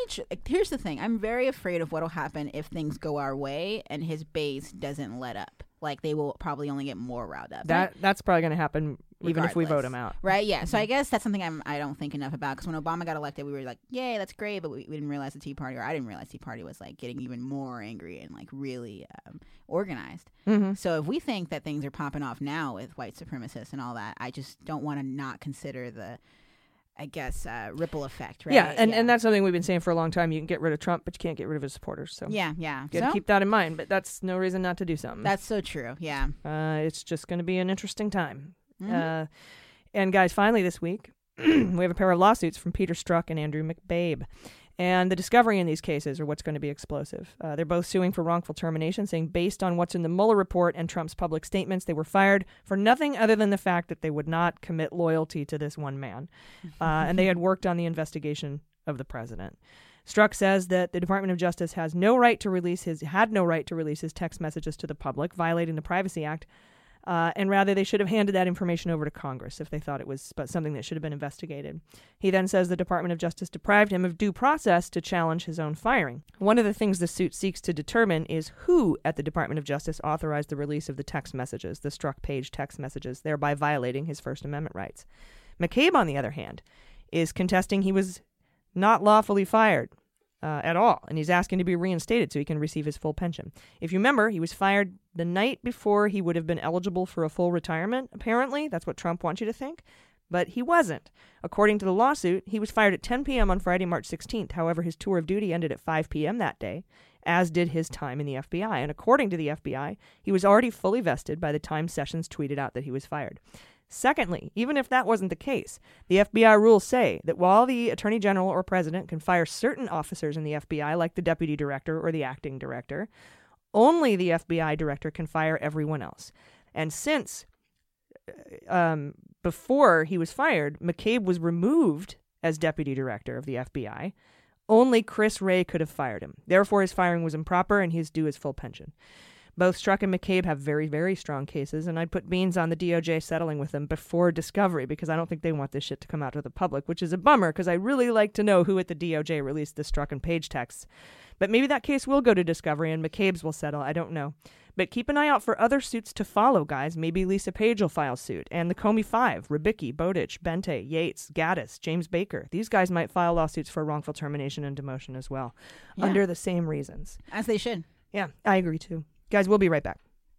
Hey guys, AG here to tell you about my new favorite shoes, Rothy's. Rothy's are everyday flats that look good, they feel good, they're sustainable, they pack well, they transition perfectly from work to happy hour to a night out. They're amazing. Rothy's come in all kinds of colors and patterns, and they're available in 4 different styles, including the point, the flat, the loafer, and the sneaker. And I can literally wear them with anything, whether it's my yoga pants or skirts, dresses, jeans, suits, whatever. It's all good to go. And when we do live shows, I'm on my feet for hours, and Rothy's are the only shoes I trust to get me through it. Heels always cause my knees to hurt really bad, so these make me feel like I've been wearing my slippies the whole time, so I love them. They launch new colors every week, and they sell out constantly.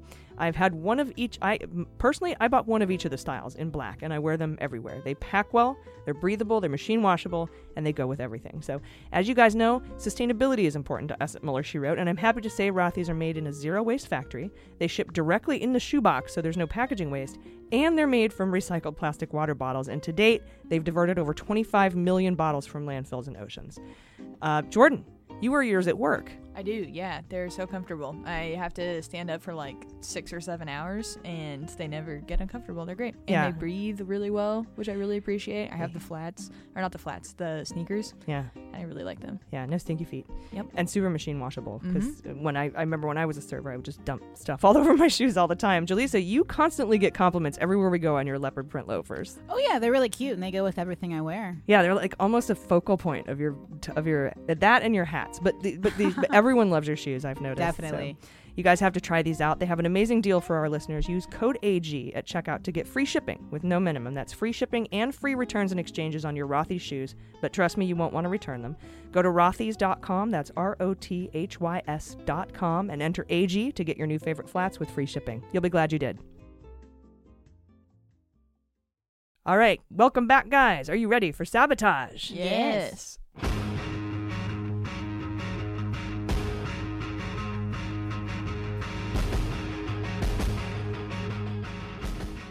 All right, so the Wall Street Journal reminded us this week that New York Attorney Tish James and the congressional committees have already started receiving Trump's financial and loan documents and information from subpoenas that they filed in April. And the likes of J.P. Morgan Chase, Bank of America, Citigroup, Deutsche Bank, Morgan Stanley, and Wells Fargo are all handing over documents right now. And this goes right to the heart of the Trump Organization. So keep those names in mind when we draft our Fantasy Indictment League teams this week. Remembering to note that state crimes are not pardonable. This is Tish James, New York State Attorney General.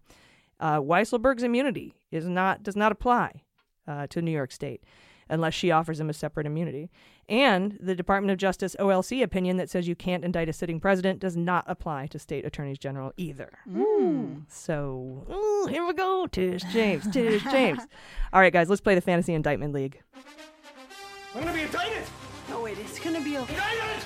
Honey, Dick. Indicted! Honey. I'm gonna be indicted! Hold it, they can't. It's gonna be okay. Just calm down. I can't calm down, I'm gonna be indicted! All right, so this week, Jordan, you get to go first. Yay. I am second. Jaleesa, you are third. So, Jordan. Okay. Ghislaine Maxwell. Oh, shit. Oh, nice. Nice. Ghislaine. I am going to go with the Trump org. Good. I'll pick Brittany Kaiser, of course. Brittany Kaiser. Dershowitz. Alan. Yep. Dick. He's so gross. Yeah, I know. I'm going to go with Calamari. Okay. One of the Trump org executives. Yeah. Squid Pro. Yeah. I will do the superseding Greg Craig. Oh, nice. Nice. Good call. I would do Tom Barrack. Your dude forever. I'm going to go with Weisselberg. Weaselberg. Yeah. By Tish James, Weisselberg. Jaleesa? Oh, yes, it's me. I'll pick someone named Igor. Kind of a rando kind of. Rando Russian. Yeah.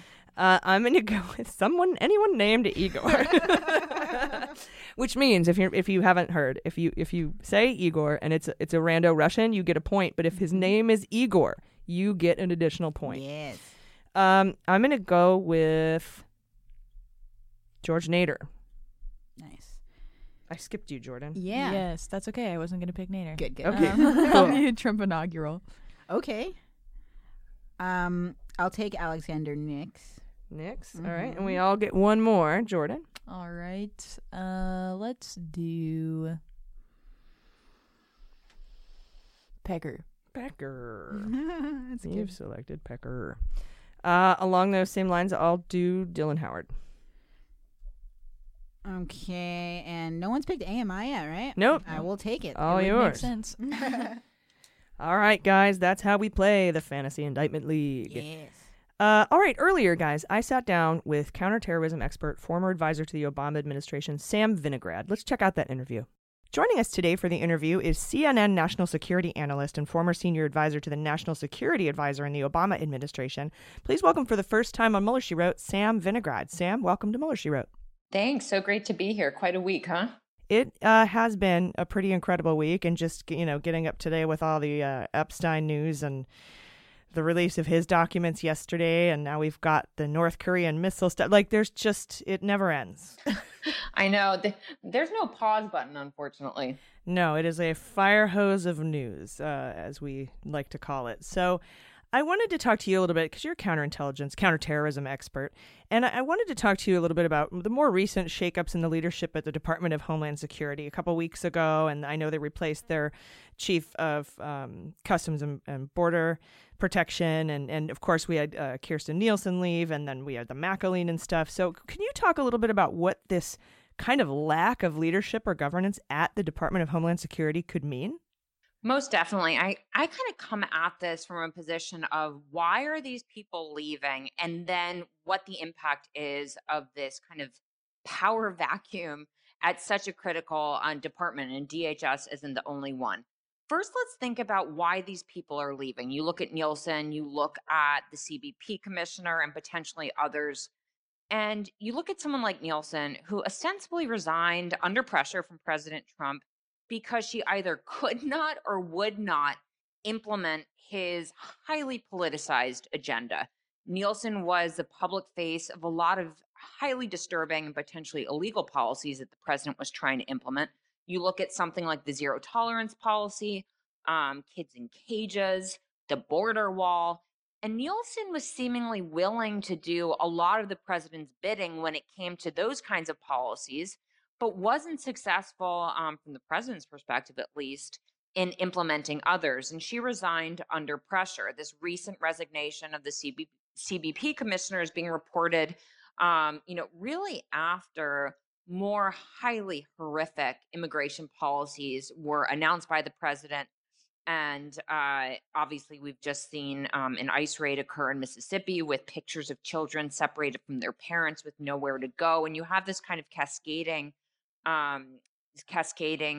array of highly disturbing policies and images, while at the same time, we are still trying to make sense of the El Paso shooting, which was implemented reportedly by a domestic white nationalist terrorist.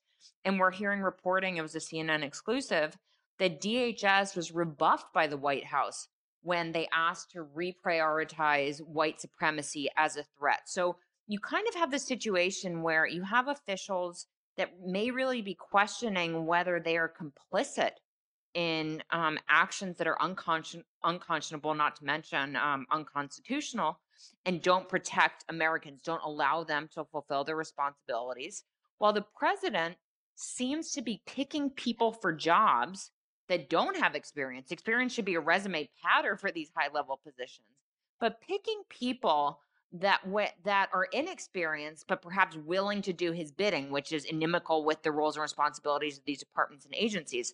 So that's why we're seeing this array of resignations, and why we really have. You look at something like DHS; they have no confirmed deputy secretary, an acting chief of staff, acting undersecretary for management, acting CFO. I mean, I could keep going, but you have a power vacuum of approved officials, which, by the way, is required under the Constitution.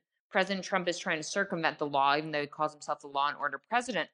And that really signals globally that all these people are just placeholders. We know that President Trump is, really comfortable getting rid of people, and that he doesn't empower his fully confirmed cabinet secretaries and officials. When you have all these acting officials in place, they're kind of here today, gone tomorrow. It's much easier to get rid of them, and it's probably signaling globally that spending time with these guys just isn't really worth it. Just go straight to President Trump or Ivanka or Jared, because those are the real power centers. And so it really brings us to a situation from a national security perspective where people that are willing to speak their mind are resigning, being fired, or in the case of the intelligence community, being investigated by Attorney General Barr when it comes to Russia. And you just have to wonder, who's minding the ship here? Who's making the decisions? What is that based on? And are we actually suffering from brain drain that is hindering the policymaking process? I would argue yes. And I know we're going to talk about the intelligence community, but this massive brain drain and placeholder positions in the administration are leaving us a lot more exposed. Yeah, definitely. And it kind of reminds me of the way that the Kremlin operates with all of their, temporary sort of deputy prime ministers that don't really serve full terms and are kind of movable whenever Putin wants to kind of get rid of them. So I just thought that was kind of a stunning coincidence with all of our acting, chiefs and secretaries. And you're right, about the brain drain for sure. And speaking of white national terrorism, Raw Story reported Friday that the Department of Justice actually blocked reports showing that white supremacists were responsible for all race-based domestic terrorism incidents in 2018. Do you think that might have also had something to do with McAleenan's issues, considering Trump has substantially reduced or even eliminated funding and programs that combat white supremacist extremism? Well, I have not seen the BuzzFeed reporting. I think that FBI Director Wray has been very public about what he called the pervasive threat posed by white supremacy. He testified that, and DOJ actually later clarified this on the record, but that white supremacy accounts for the majority of race-based domestic terrorism. So I think that FBI and the DOJ have been very public about the threat that white supremacy poses domestically. And internationally, the Director of National Intelligence put in the Worldwide Threat Assessment, which is a coordinated assessment of all 17 component parts of the intelligence community, that ultranationalism and ethno-supremacy pose an increasing threat to the United States. So the intel and law enforcement community could not be clearer about the threat posed by white supremacy. The issue is policymakers have to take that intelligence and do something with it, right? So if the threat is surging, the logical response to a terrorist threat would be to devote more resources to it. What we've seen is the White House do the opposite. You know, it's interesting. I joined the U.S. government after 9/11, and because I wanted to fight terrorists and engage in counterterrorism work. We had an intelligence failure that led to 9/11.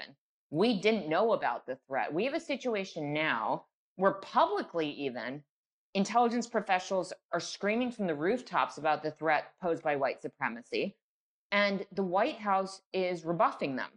Instead of putting more resources in the FBI, in DHS, and in the intel and law enforcement community, there's reporting that the administration is doing exactly the opposite. And so you just have to ask yourself why from a policy perspective. And the answer is either President Trump doesn't believe that the threat is real, which is ridiculous in light of El Paso and all of the other white supremacist attacks that we've had, or he in some way agrees with their ideology or doesn't want to stop it for any other number of reasons. So I don't doubt that the FBI, DOJ, and DHS, and again, the DNI more broadly with respect to the threat posed internationally, will continue to flag the threat. The issue is that they're meeting a dead end when it comes to getting resources to address it.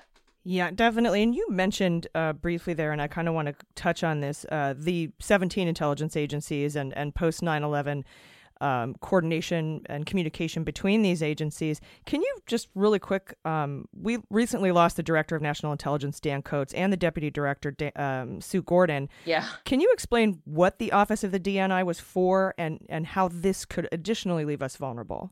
Definitely. You know, it's really interesting because I worked with the DNI. They were literally kind of like the first thing I interacted with every morning when I was the senior advisor to the National Security Advisor, because they were responsible for compiling and delivering the presidential daily briefing.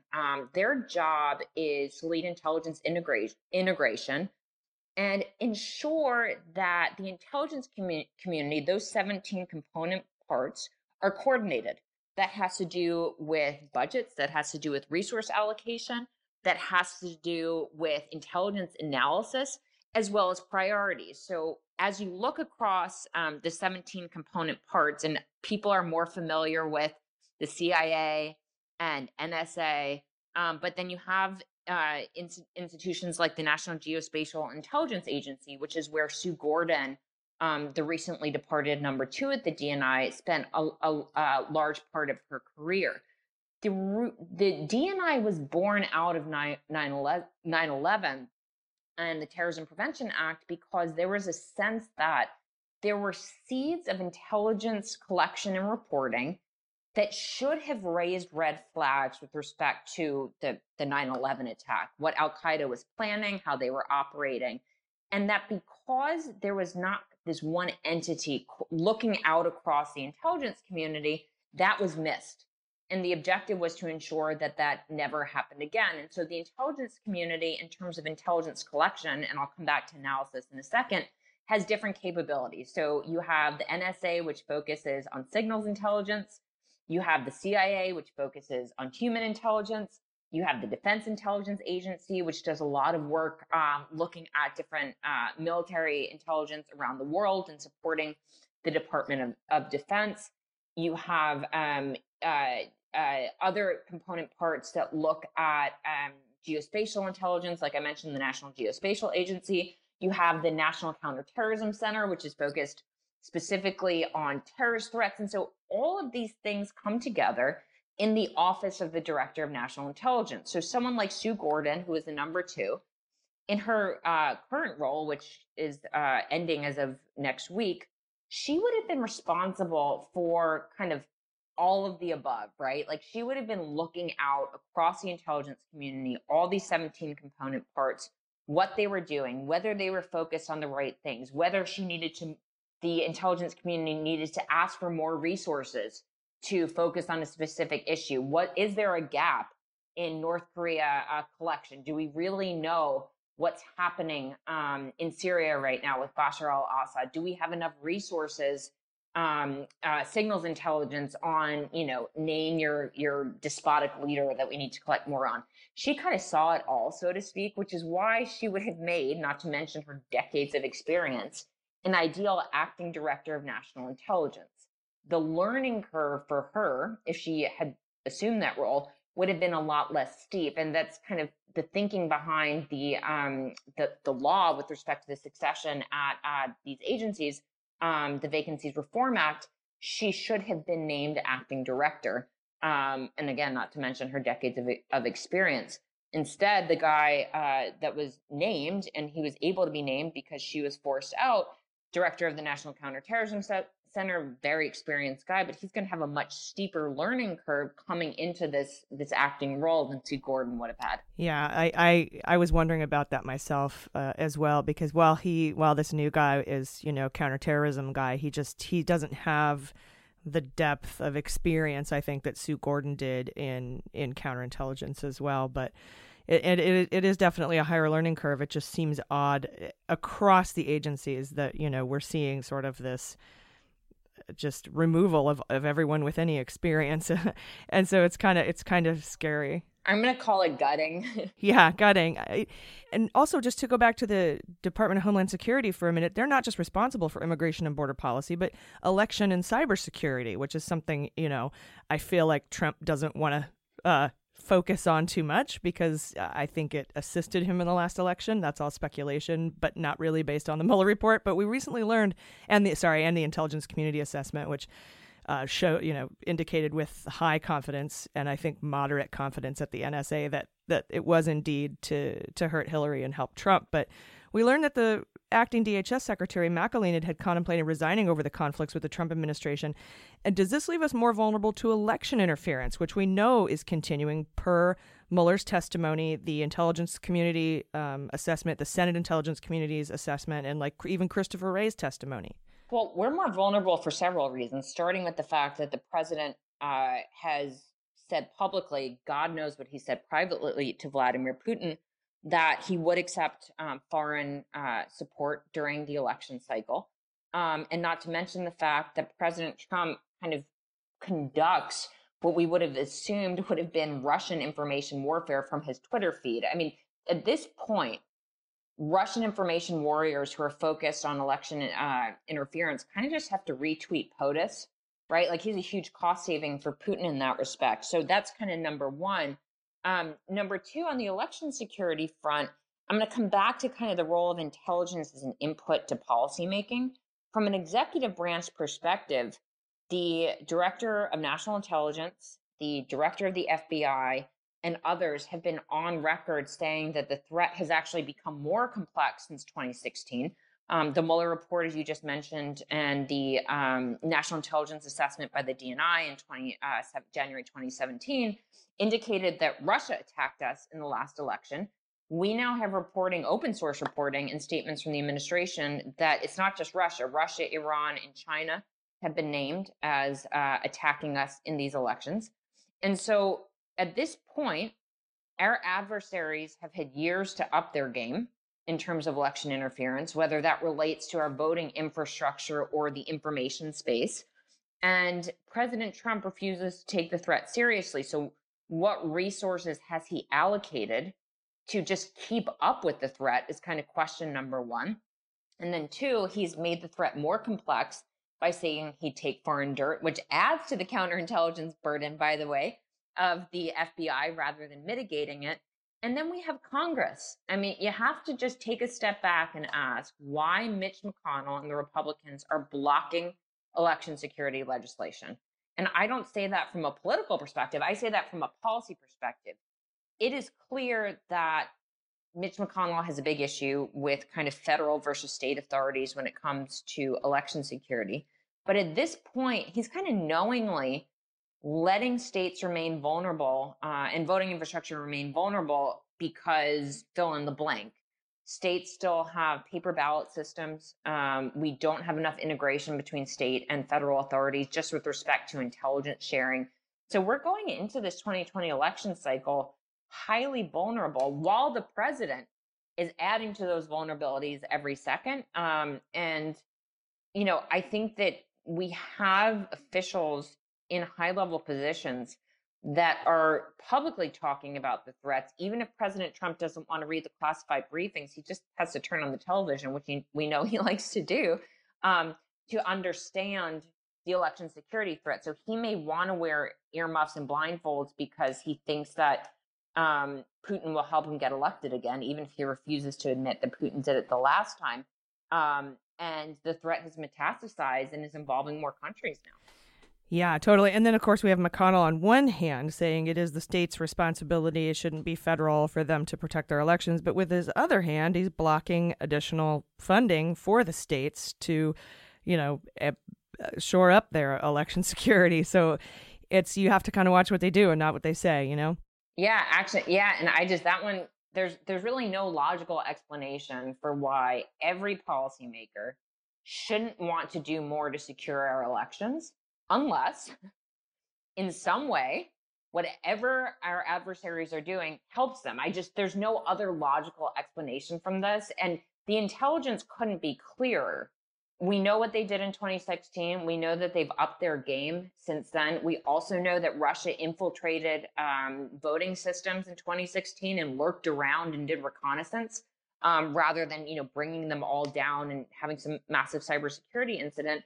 So, you know, the warning signs have been there for years, and we haven't done enough to protect against it. The writing is unfortunately on the wall with respect to this threat, just like it is, I hate to say it, but with respect to white supremacy. If we don't devote resources to a threat, and at the same time, the president, whether with his rhetoric or his lack of response, incites those threats, we're just guaranteeing that they're going to grow stronger. Yeah, and we know through testimony that Mueller did not investigate whether the vote counts were hacked themselves, and so that's probably part of a different investigation that we just don't have access to at this point, so we'll just have to see. But Sam, thank you for joining us today. Everyone, you can follow her on Twitter at Sam_Vinograd or catch her on CNN. Sam, thanks for being on Mueller, She Wrote. Thanks so much.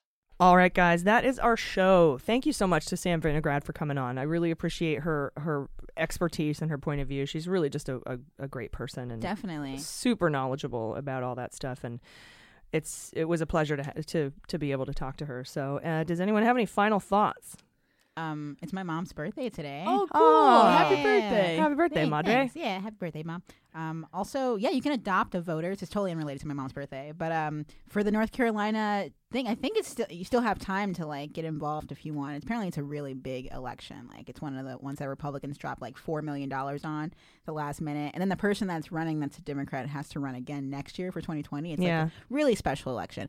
So yeah, if you want to get involved with that, I think it's a swing left thing, so you can just go to their website and it's all laid out. You can literally Google North Carolina adopt a voter swing left and see what pops up. I think it'll take you right there. Absolutely, dude, that's so great, and thanks for doing that show. That's so cool. Oh, for sure. I'm so glad I got to do it. Yeah, that's awesome. Adopt a voter. So is that just like donating basically? Not exactly. It does imply that, but what you do is you would download like a list of people's like I guess homes that you would send letters to. So they're already registered voters. They're just people that maybe are not planning on voting for some reason, and you're reaching out to them to let them know why you think they should. So yeah, one of those, like, I guess, metaphorical adoptions. Like a pen pal. Yeah. Like a voter pen pal thing. Definitely. Like, hey, my name is this, and this is why it's important to me. Please vote. Yeah, just a reminder. Yeah, that's 'Cause I very think cool. It's this weekend, the election, yeah. Be nice. Mm-hmm. Guys, all right, that's our show. So stay tuned for tomorrow morning. We have the Daily Beans coming out. It's going to be a whole episode on Jeffrey Epstein if you want more information on that. And then, of course, Thursday, we have, I think, 8 more episodes of the Mueller Report to get through for the Obstruction of Justice Volume 2. So check those out on Thursday. And become a patron, patreon.com/Mueller, She Wrote. You'll be automatically a patron of both shows, Daily Beans and Mueller, She Wrote. You'll get ad-free Daily Beans episodes when you do that, and then you get all sorts of neat thank you gifts, our newsletter, which we're revamping this week, and pre-sale tickets, VIP meet and greet information. It's just a really fun. Most of all, I think the support of the group is just what the coolest part of it is. It's just to have that network of about 7,000 like-minded, awesome individuals. Yes, political soulmates. Yes, and truly the coolest people you'll ever meet. I've never met such a huge concentration of awesome people in my whole life, even when I go to like Cure concerts. It's it's amazing. So thank you guys for that. Please take care of yourselves. Take care of each other. I've been AG. I've been Jaleesa Johnson. I've been Jordan Coburn. And this is Mueller, She Wrote.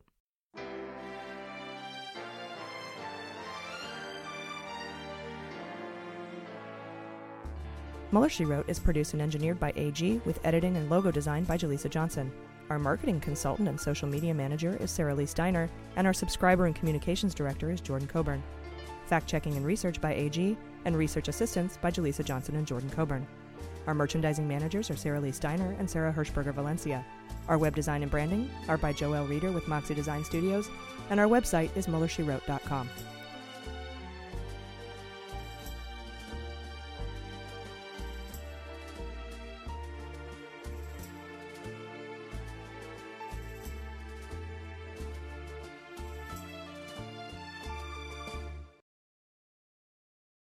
Hi, I'm Harry Littman, host of Talking Feds, a roundtable that brings together prominent figures from government law and journalism for a dynamic discussion of the most important topics of the day. Each Monday, I'm joined by a slate of Feds favorites and new voices to break down the headlines and give the insider's view of what's going on in Washington and beyond. Plus sidebars explaining important legal concepts read by your favorite celebrities. Find Talking Feds wherever you get your podcasts. MSW Media.